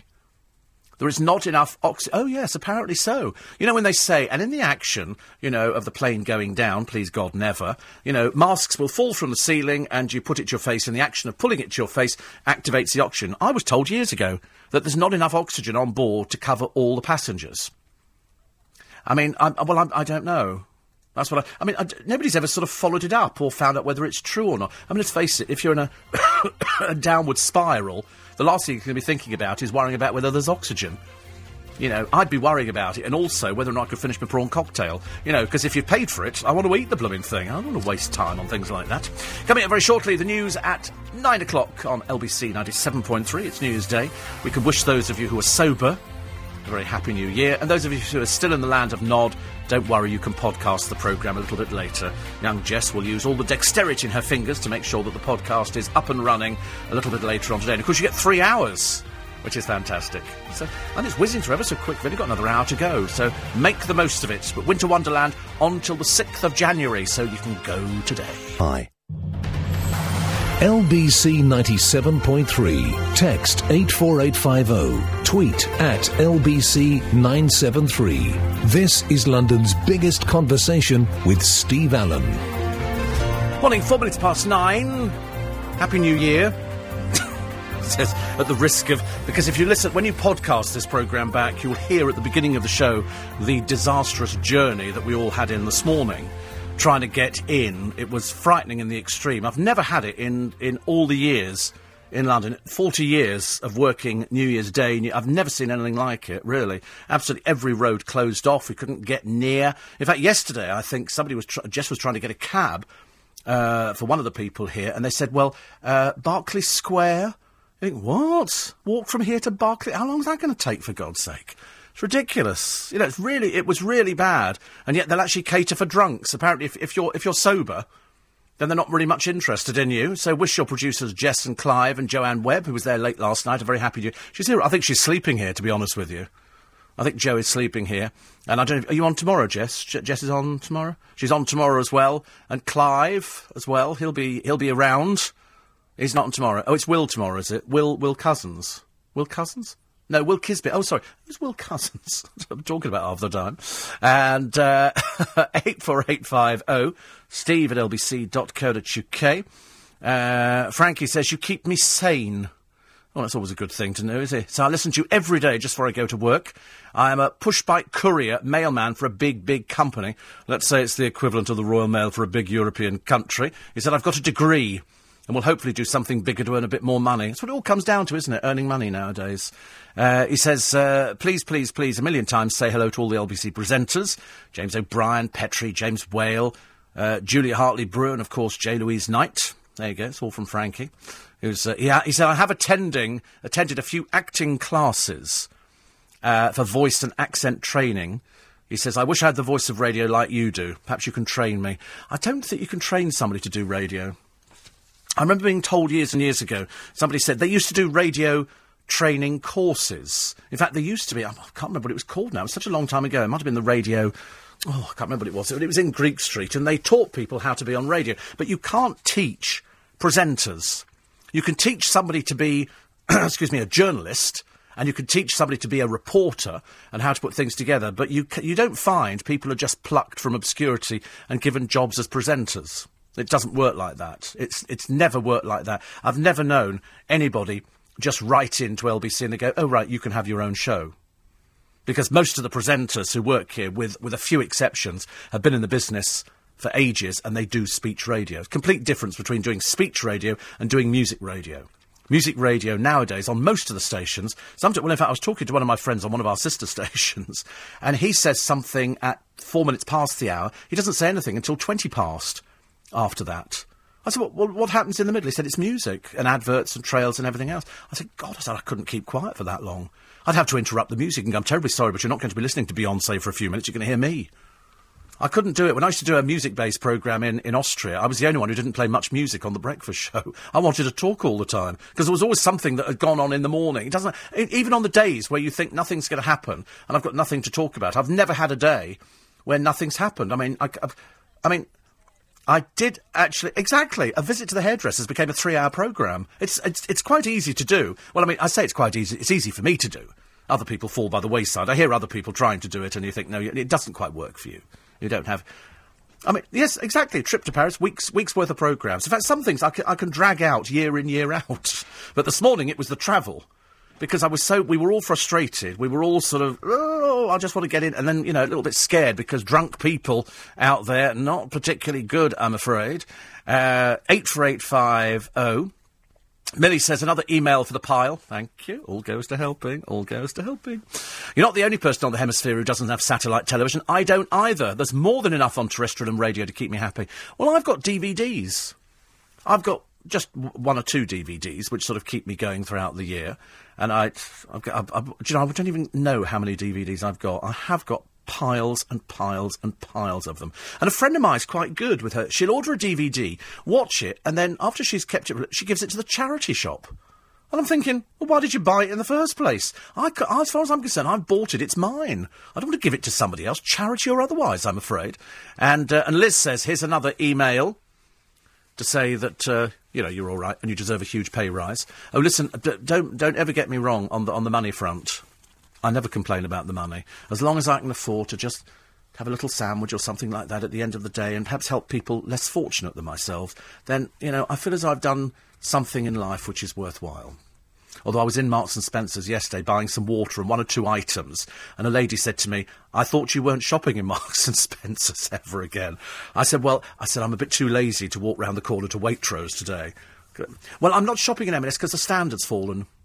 And I don't want to buy 3 of any one item. And I think that their standards in food and in toilet tissue have literally, I'm afraid, stretched the boundary. The toilet tissue is the last straw. It's so weak and feeble. It's like tissue paper. It's just rubbish. It's absolutely... I'm terribly sorry, but it's just not good enough. And then their party food wasn't much cop this year either. That was a bit naff, whereas Waitrose's was very good.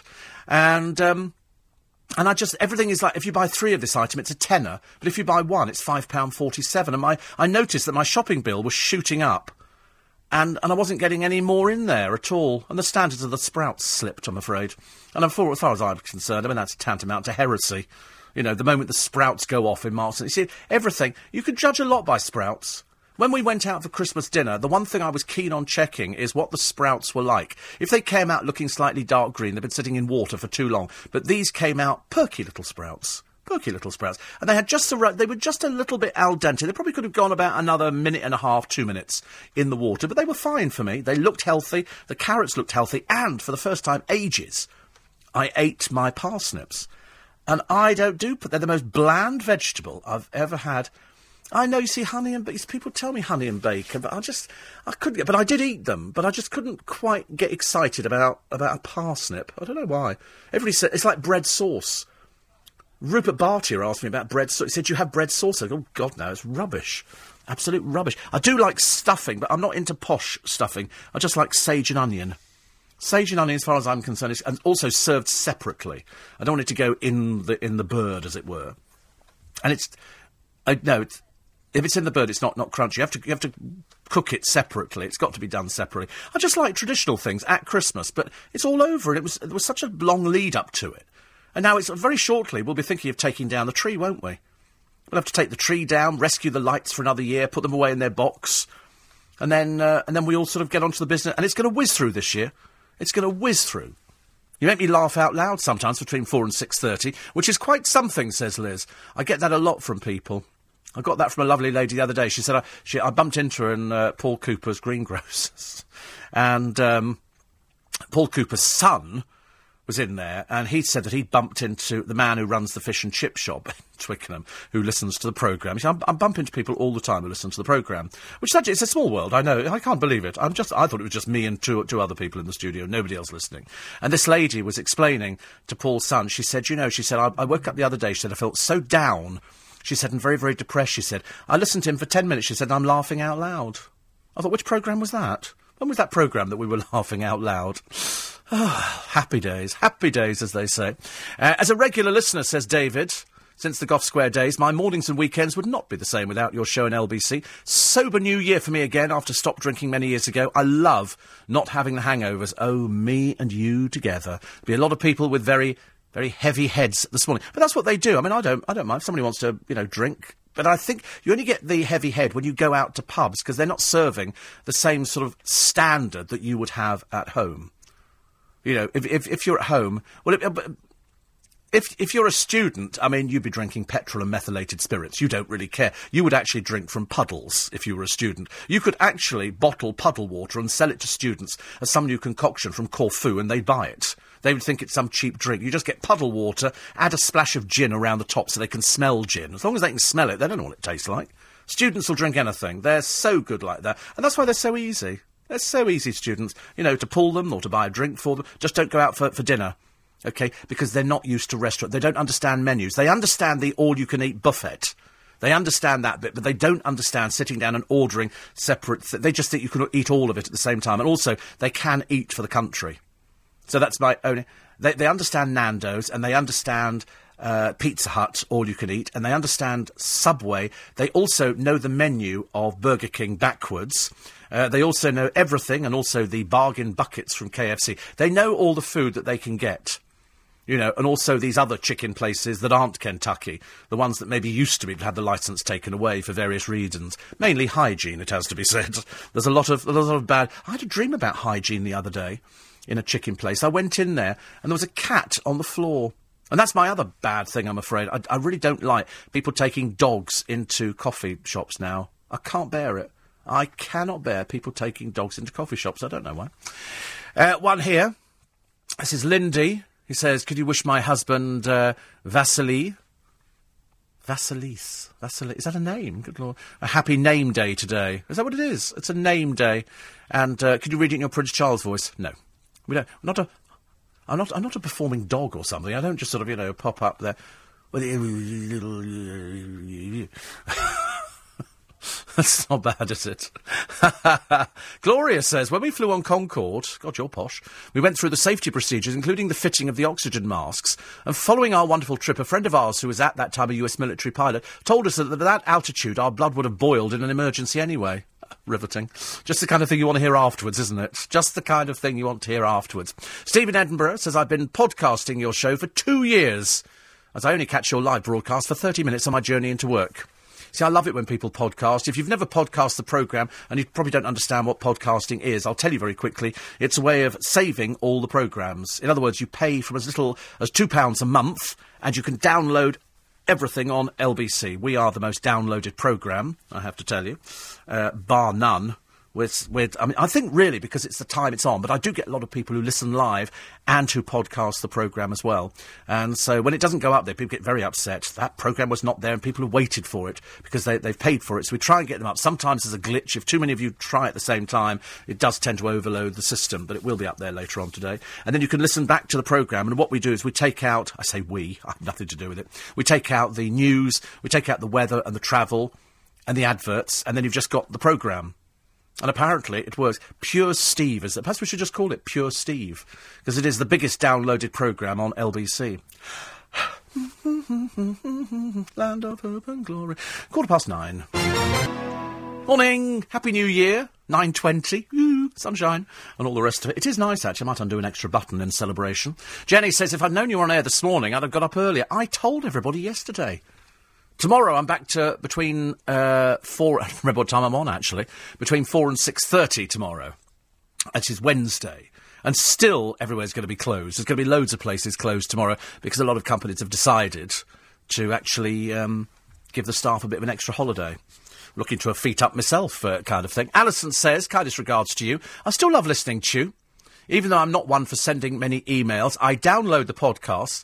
And certainly LBC is a big feature in my daily life. Many congratulations for gaining top figures for the early breakfast show. I know, it's so exciting.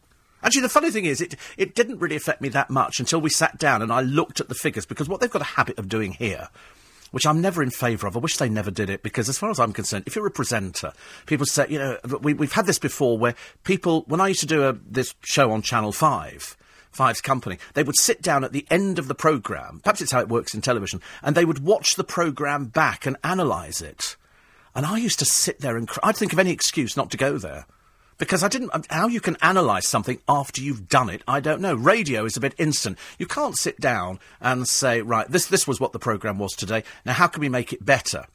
Because my track record speaks for itself, so I don't need to worry about making it better. I need to, you know, if I entertain myself and if I entertain the people I'm working with, that's what I call my benchmark. That's who I think I'm aiming not necessarily with Jess, but I mean, half the time she's off with the fairies. But I mean, it doesn't matter.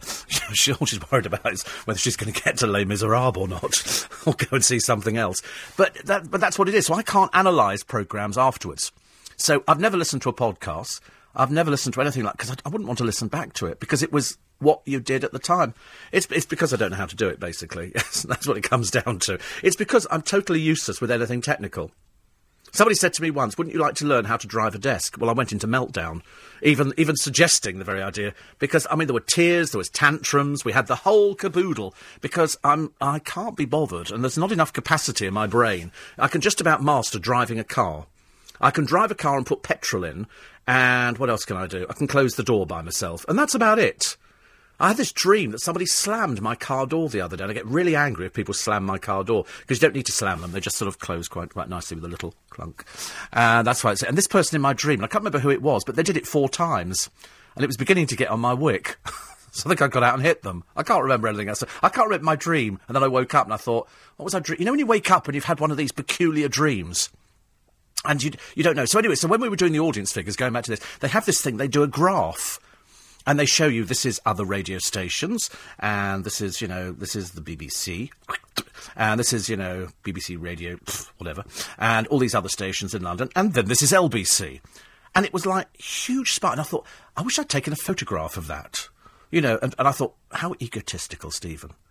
How egotistical to actually do, because next time it might not be such as big a spike. But then, as I say, I've had a quick listen around the network to the things that are on, and there's nothing that's a patch on this. Nothing there's a patch on this. You know, some people might come out and imitate or try to, but it doesn't work the same way. It does. I heard somebody this morning trying to do a similar kind of thing, but you can either do it and you can't do it. It's not something you can put on, and that's why I said you can't teach people to be a radio presenter. What you do as a radio presenter is if you listen to my very first programmes on LBC, and sadly I do have it on tape, and it's never hearing the light of day, let me tell you. The very first one, because it was all on tape, I've got the first hour of Steve Allen on LBC. It's staying in the spare room under the bed. It ain't coming out for love nor money. When I'm dead, they can play it all they like. I shall will it to somebody here. But it's Steve Allen doing LBC Reports Midnight, because I used to do the overnight programme, Night Extra, and then Weekend Night Extra, but we had this LBC Reports Midnight programme, which was a news programme, put together, and I interviewed people, and it was a roundup of the day's news, effectively, before you went to bed. And so I did it, but it was all terribly butch. Good morning, this is Steve Allen. And I had to read the news and everything. It was all terribly exciting. But in the early days, but then you gradually grow and you start doing things and you find your feet and you discover what you can do and what you can't do. And I always maintained that I was a member of the NUJ, but I wasn't really that interested in going out and doing reports. They said, oh, would you like a reporter's shift? I said, not really, no. Wasn't remotely interested in anything like that. I just want to sit on air and broadcast. Because that's what I can do. That's what I can do quite well, I think. But if the year goes by, says Alison, as quickly as last year, it'll soon be Christmas 2013. I've decided to leave the tree up. Might be safer that way, mightn't it? There's no point in worrying about it, because you're right, it'll whiz through so terribly quickly. I went to the Barbican last night, says Sybil, for the New Year concert. It was lovely. Yes, do you know what they've got on tonight? Oh, is it tonight, I think? If I had a paper, I could tell you. Gary Barlow and friends. Gary Barlow entertains some of his superstar friends. So I thought, oh, good. Montserrat Caballé, you know, Pavarotti. No, Mark Owen, James Corden, and Nicole Scherzinger. It's going to be a bit low rent, isn't it? And it's been pre-recorded. I mean, no big names in there at all. All very sweet, but nothing particular. That's Gary Barlow's superstar friends. I was seriously expecting, you know, all the big Hollywood names going over, but I didn't get anything like that at all. Yeah, much as though we like Gary Barlow, it wasn't very much going on with it at all, I'm afraid. Had a really good evening at Our Little Italian, says Patsy, the one I recommended to you. Very civilised, and today the decorations are coming down. Lots of people are taking deckies down. Yeah, you don't have to take them down till the 6th. You can leave them up till 12th night. As long as they're... And also trees, they don't have to be down. They've just got to have the lights turned off. Although I have seen people leave... That's the rule. Yes, as long as the lights are off, that covers you. If you... No, your tree's not... Is your tree like on its last legs?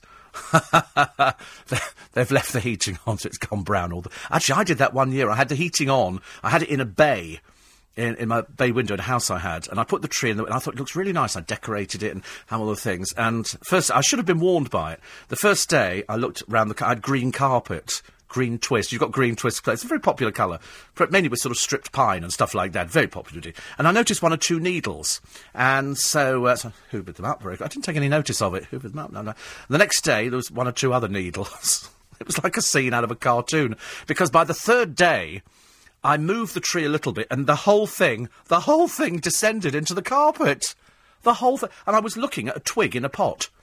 And I sat there thinking, it was so sad. It had this little set of lights on, but it was just a naked tree. It didn't have any clothing at all on it. And I was walking uphill because I had so many pine needles everywhere. And because I was walking around bare feet, every so often I get one stuck between my toes. Oh, my goodness, it hurt.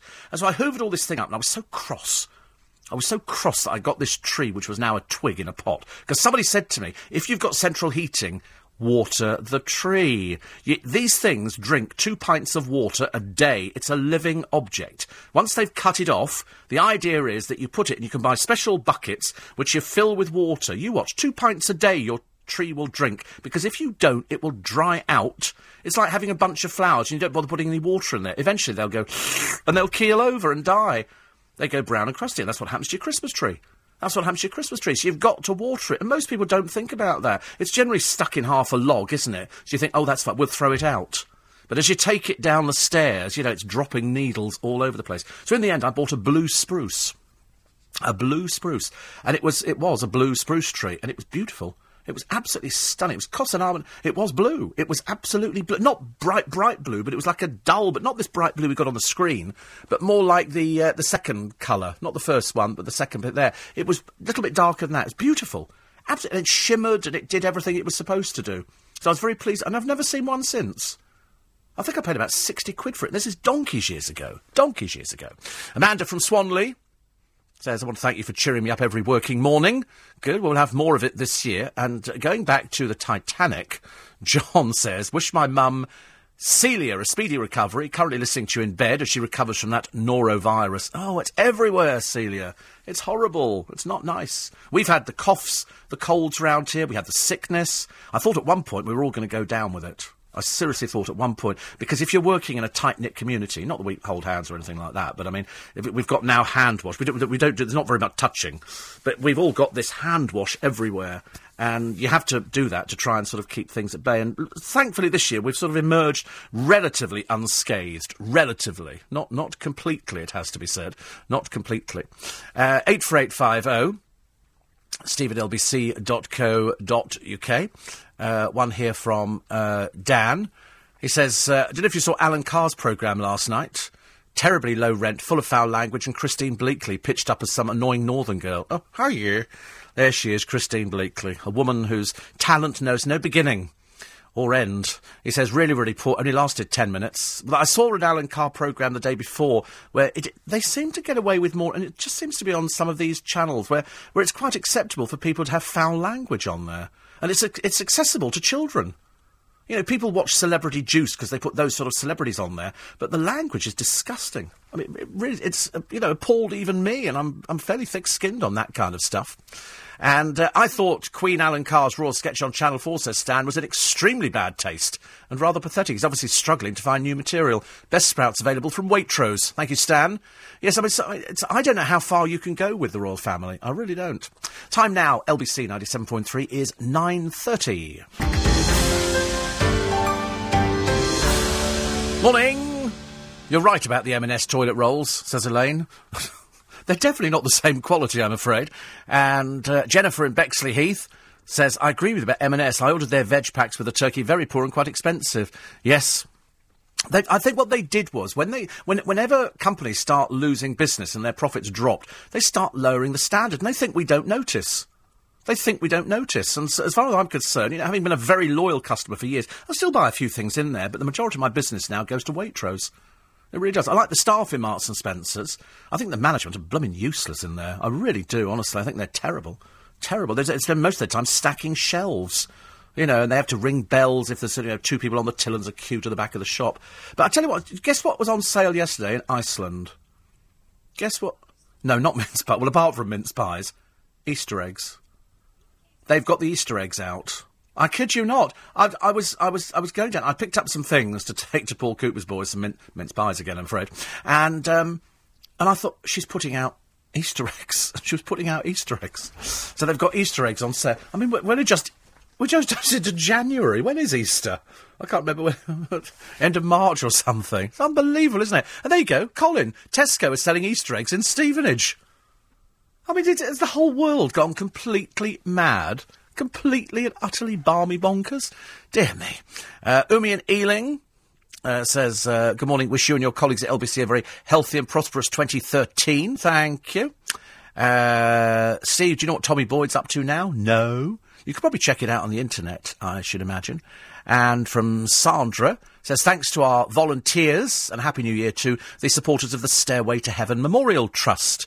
We worked so hard last year and raised enough to start building the memorial to the Bethnal Green Tube disaster, as you know, the worst civilian disaster of World War II, next to Bethnal Green Tube. We just need to raise the last chunk of money to be able to finish the top part, and hopefully we can achieve that in time for the 70th anniversary on the 3rd of March. Good luck with that, Sandra, to the Stairway of Heaven Memorial Trust. No doubt on the internet they'll have all the details on there. And that would be rather nice to see. We've managed to get so many things put up, haven't we? It was nice that Robin Gibb, who was a big supporter of Bomber Command, put his weight behind that memorial. It's lovely to see. If you've never seen it, go up to there. If today you're going to see the New Year's Day parade, then afterwards wander up to the Bomber Command Memorial. It's up just by Admiralty Arch. And it's really good. Lynn says, please don't say this year will whiz by. With everything going on last year with the family, it seemed I blinked in March and spring was upon us. Well, we're celebrating with Easter eggs now. Easter eggs already. It's ridiculous. Martina in Pimlico, from her loving partner Augustus, to hubby John, daughter Fiona, her husband Adam, son Matt, his girl Lucy. Good grief. And that's all from Debbie. We did Aunt Bessie's parsnips and sage and onion stuffing balls. Very tasty, says Norman. Yes. I do like Aunt Bessie. I'd love to know who she is. I don't think she exists, but I quite like the idea, I'm afraid. Another one here. Love your show very much indeed. This is Cool Dip from Gravesend. And said, I previously sent a message on the 25th, but I think you ran out of time or missed it. We've just become proud grandparents to a baby girl, Tia Rani, born on the 22nd of December. She's beautiful. So well done to Geeta and Sam. Which is nice, isn't it? It's nice. Tons of your texts and emails coming in.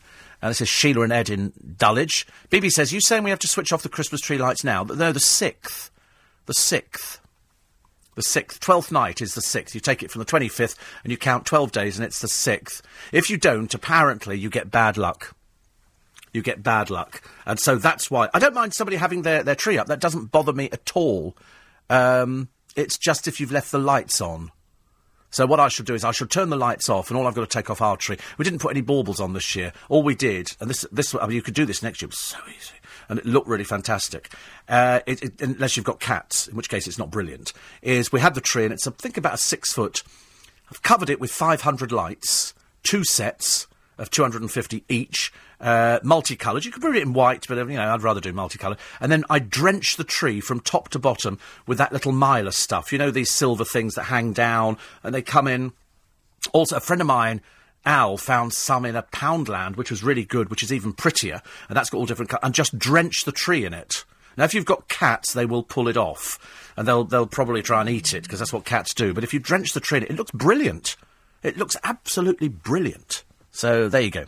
84850, steve@lbc.co.uk. Totally agree, Steve, read the foul language on TV, and I'm quite thick-skinned too. There's so much of it. There's so much of it. It's just, it appears to be, everywhere. It appears to be just about everywhere, which is a bit of a shame. Another one here, as we get everything in. How was your Auntie Enid's Christmas?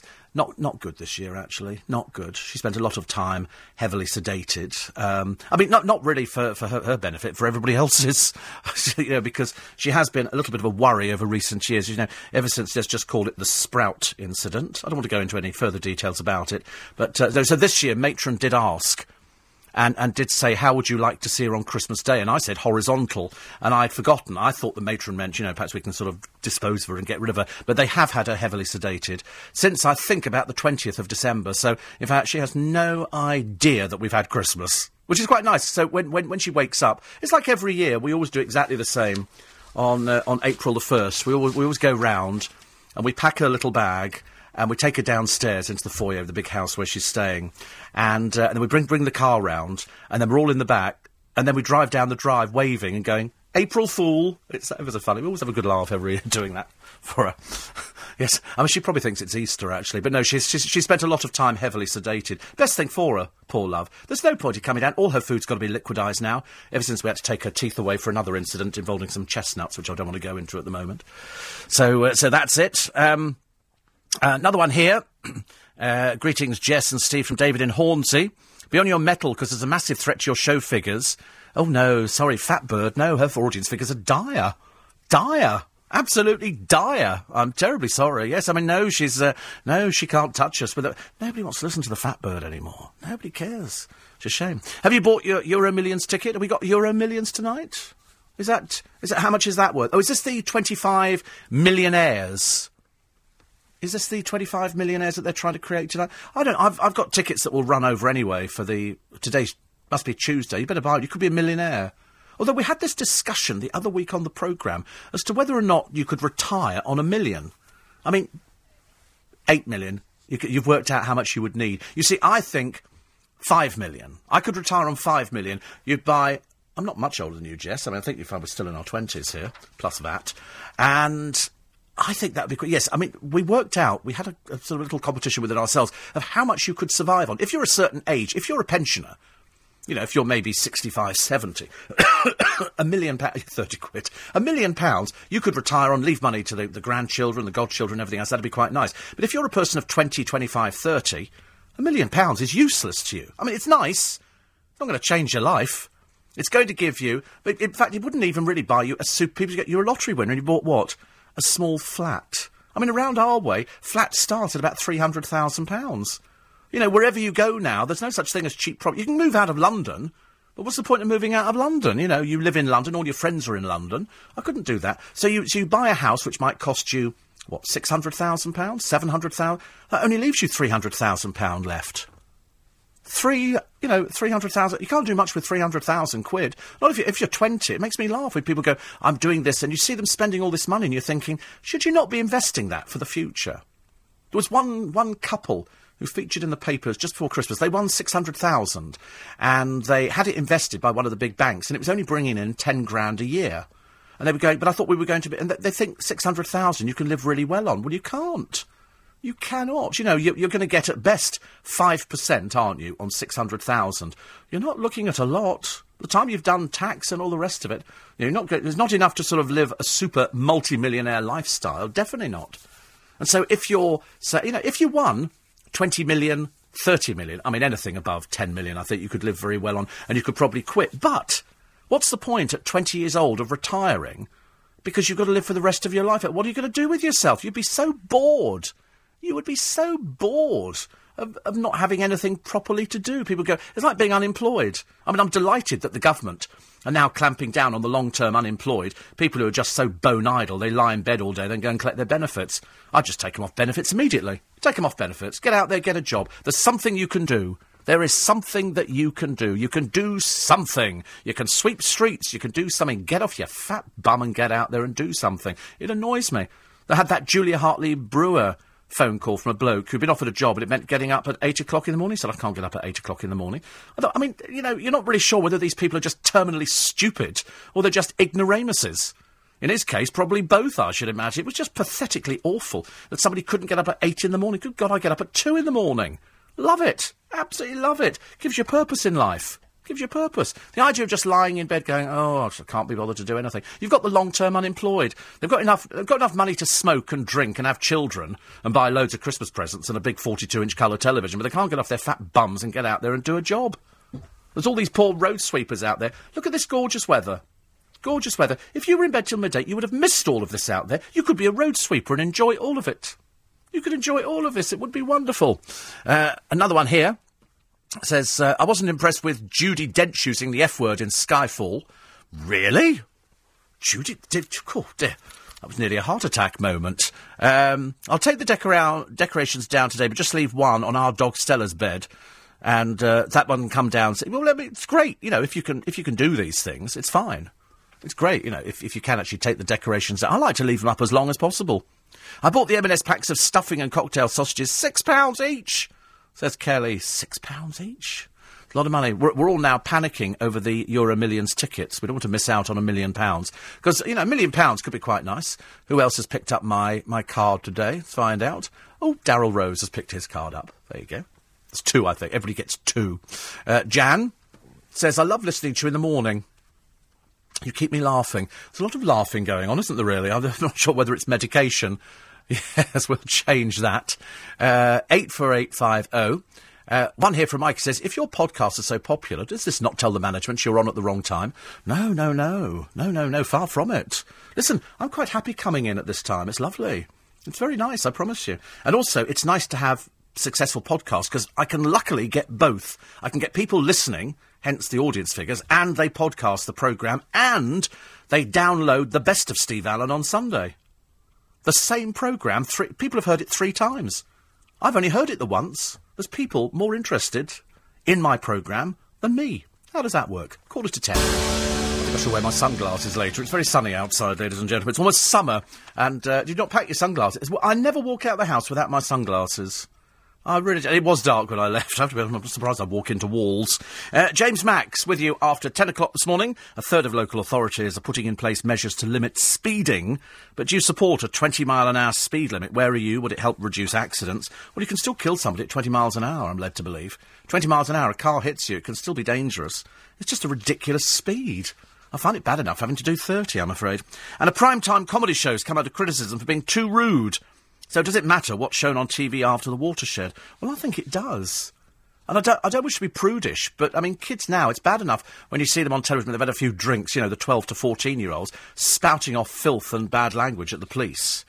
So when you actually have a programme that does, and I'm sorry to come back to Keith Lemon again, I've seen it more on that than anything else, just filth. Just filth. I mean, you know, fine, but stick it on a channel where nobody watches it. Oh, sorry, it's on a channel where nobody watches it. Plus, at what age do you stop being young? That's an interesting question. What age do you stop being young? I remember going to the CAA, the Club for Acts and Artists, and they have some quite old members there. But they're not old because they're in showbiz, and people in show business... It's only when I see somebody's age, when they say, you know, so-and-so died this year, and you look at their age, and you think, good Lord, I never even thought about it. I never think about people's age when I look at them on the television. I just look at somebody and I don't think anything. So at what age do you stop being young? All that and more with James Max after the news at 10. Mark says, you may have already discussed this, Steve, but what did London think of the fireworks last night? What did I think of the fireworks? I didn't see them. It was only 12 minutes, wasn't it? I've had longer-lasting sparklers. 12 minutes. Well, they were probably lovely, but, I mean, I think they should go for at least 15 minutes, fireworks. At least 15. Some friends of mine were down in... Yes, exactly. Canary Wharf, some friends of mine, they said they're going out on a barge, and they said, do you think that we can see the fireworks? I said, yeah, they're up in the sky, you'll see them. I didn't see them. I've got no idea what they were like. The bits I've seen on the television, they look fine. Absolutely fine. Dan says, great to hear you talking about LBC's history, as this year. This is LBC's 40th year this year. Our 40th year of broadcasting. He says, I've always wanted to know, was Mike Dickin as angry off-air as he used to be when on-air? No, he wasn't at all like that. He would psych himself up. But then Brian Hayes would psych himself up before the programme. Some people have got things like that. Sometimes people like to pick an argument in the office, so that puts them in the right frame of mind. I'm always better in the office if I've spoken beforehand. You can't come down to the studio and start. It's like, you know, going out with the car when it's still cold. You've got to go out when it's warm, and that's what you've got to do with your voice. You've got to warm yourself up. You know, opera singers, la la la la la la la. That's just the women. La la la la la la la la. You know, have to do that, and you have to do the same if you're a broadcaster. So no, he wasn't grumpy at all. Drink took the better of him, I'm afraid. Mike did enjoy going out for boozy sessions. Well, in fact, the entire company used to enjoy going out for boozy sessions. Everybody went out for boozy sessions. I'm listening on my new MP4 player, which is lovely, says Iris. She says, I shop in Waitrose in Victoria, because I have a local M&S in Cardinal Place. So there you go. She loves all the shows on LBC, which is good. It's what we like to hear. The more the merrier. My wife and I left our Marks and Spencers for the first time in 15 years when he used them for a Christmas treat, and the standard was not particularly good, says Michael. I think the whole standard has dropped, I'm afraid. Very disappointing. Might Ian and I have one of your Jackie Lawson cards? I would so treasure one, says Janet. No, they only go to really, really special people. Really, really. She says, and she says, I look forward to another show. If it's a magic one, I can bring magician assistant Dr. Ian again. Well, there will definitely be another show at the Magic Circle. There will definitely be another show at the Magic Circle. Simple as that. No two ways about it. 84850 steve@lbc.co.uk. Another one here that says, this is from Jenny. I agree about Waitrose. Good quality in the Stafford R branch is so nice. Oh, the Stafford R one are the slowest ever. They look like half of them are borderline between death and the real world. I mean, they really are so slow. So slow. M&S is not so good. The staff are good. I like the staff at M&S. I know quite a number of the staff at an M&S. It's just that the sort of the same sort of things all the time. Nothing particularly interested. 84850. Dawn in Beckenham. Poor lonely old Dawn. Anyway, so it's still podcasting, Dawn. Bless your heart for that. Thank you so much indeed. Wonderful hearing you talking about live radio. And he says, I can only hope in my wildest dreams I attain anything but your skills in presenting both on radio and television. I mean, James Max has done it through sheer hard work and he's an absolute trooper. Honestly, I mean, as far as I'm concerned, in the history of the English-speaking world, he has done more, ladies and gentlemen, through self-sacrifice for anybody else. It is wonderful. I mean, it's just, I don't know how he copes. I really don't know how he gets away with it. Sorry, copes with it at all. Noreen says, happy belated birthday to Katie, Neil's beautiful daughter, and a lovely day to Neil and the family who are away at the moment. Everybody's away. Mike says, I work at Waitrose and we had a delivery of cream eggs on Christmas Eve. It's ridiculous, isn't it? Mike is on a narrow boat at Bow. How lovely. Yeah, Easter eggs are everywhere. I'm glad you've all started noticing. I thought I'd gone mad. On sale at Morrison's last Saturday. Have a happy, healthy and peaceful. Still hoping, says Linda, you will make the Queen's Theatre this year. OK. So I'm sure we will do something this year. I'm just trying to fit everything in. When are they going? How are they going to determine when they're going to make 25 millionaires, or when they decide the prize is going to be won? Yet they say it's a game of chance. Well, no, it'll go to 25 people. They'll have I don't know how they're going to work it out. How does that work? Do you buy special numbers? I don't know. But there will be. Yeah, perhaps there'll be a mathematician. There will be 25 winners picked. So perhaps it'll be they'll go down through the numbers and they'll pick people like that. Perhaps it's those who deserve it the most. So that's me and Jess, and that's sorted, which is wonderful. 84850. Phil from Green Street Green. No, Susan's still on holiday. I think it's going to be Lisa Aziz tomorrow, I think. Another pick-up notification. Oh, Daryl's picked up his second card. I loved it. I sent about 30 or 40 of them last night. So excited. Wendy's in Banstead. Thank you very much indeed. Another long-standing listener. And Simon says, well done to the Tories for dealing with benefits culture, unlike the non-Labour Party. You know, it's ridiculous, isn't it? And Joanne Webb. Oh, look, Joanne Webb. I've got a thank you note from Joanne Webb. Oh, look at that. Bless. They're very good cards. Jackie Lawson. JAQUIELAWSON.com. £7 for 2 years. And she's got hundreds of cards on there, all animated. Go on the site and just check it out, because it's absolutely worth it. It really is. It's wonderful. Re-LBC's history, says Colin. What's Robbie Vincent doing these days? Retired, I think. I think he's retired.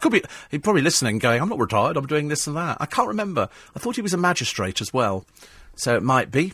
Thank you very much indeed to Merv and Jenny in Bury in Lancashire. And a lot of people out of London who listen to this programme, and people in London as well. The magic cure for coughs is turmeric. Not too much, just 1/4 of a teaspoon. Will be quite enough in hot water. And Lord Ayres says, can you wish Claire a happy new year and a happy birthday for today? Of course. Many happy returns to the day. If you're celebrating your birthday today, many happies. When I was a kid, my mother used to listen to something on Saturday nights, and a show featuring an Indian presenter, Geeta. I've no idea. I don't know, I'm afraid. I don't know that one. Geeta. I can't think of anybody called Geeta. There was a programme called Geet Marler, but that was it. Mike Dickin, says Patrick, I stayed on his farm to watch the non-event eclipse. All I can say is one of the kindest gentlemen I've ever met. Yes, he died years ago now, long time ago, but I worked with him, and for many, many years. Need my daily dose, says Christine in Dublin. We're back again tomorrow morning between 4 and 6:30, which is lovely. So we will expect you here. 84850 steve@lbc.co.uk. And this one here, just another pickup from Bryn and Annie over in France, who had a lovely day. Thank you so much for your company this morning. Thank you for record numbers of texts and emails. Very, very grateful for those. And another one here, it's happy 84th birthday to my dad, who doesn't have a name, sadly. And the fastest rambler on radio, Stephen All. Petri and Amanda says, you are the fastest rambler on radio. It is true, actually. It is very true. And somebody says here, can't open it or anything, actually. It's always a shame when you can't open something out. You know, sometimes you really want to open up an email and you can't. It's just teasing, actually. It says here, you're naturally bitter all the time. I know. For this price, it's embarrassing, really. I feel guilty pushing the wheelbarrow all the way to the back, which reminds me, actually, seeing as today is the 1st, we've got to get the invoices in again. We've got to get paid again halfway through January. Have a lovely, lovely day. I'm sure you will have. It will be gorgeous weather out there. It's sunny. In fact, it's actually one of the best days we've had in ages, because we had such miserable weather over Christmas. What with the rain and all the other things. Jill says the best thing about 2012 was finding your show. There you go. What more could we say? You and the rest of the world have also discovered LBC 97.3. So have a lovely day. I shall talk to you tomorrow morning. I shall be tweeting a little bit later on, depending on whether I go up to the Winter Wonderland. I'm not sure. Is it a day for Winter Wonderland? Oh, blimey, now the phone started talking to me, which is all very worrying. So have a great day. Happy New Year if you've just woken up. If you've still got the headache, it doesn't matter. We don't have headaches. We haven't got time for headaches around here. So I'll talk to you tomorrow morning between 4 and 6:30. After the news, James Max.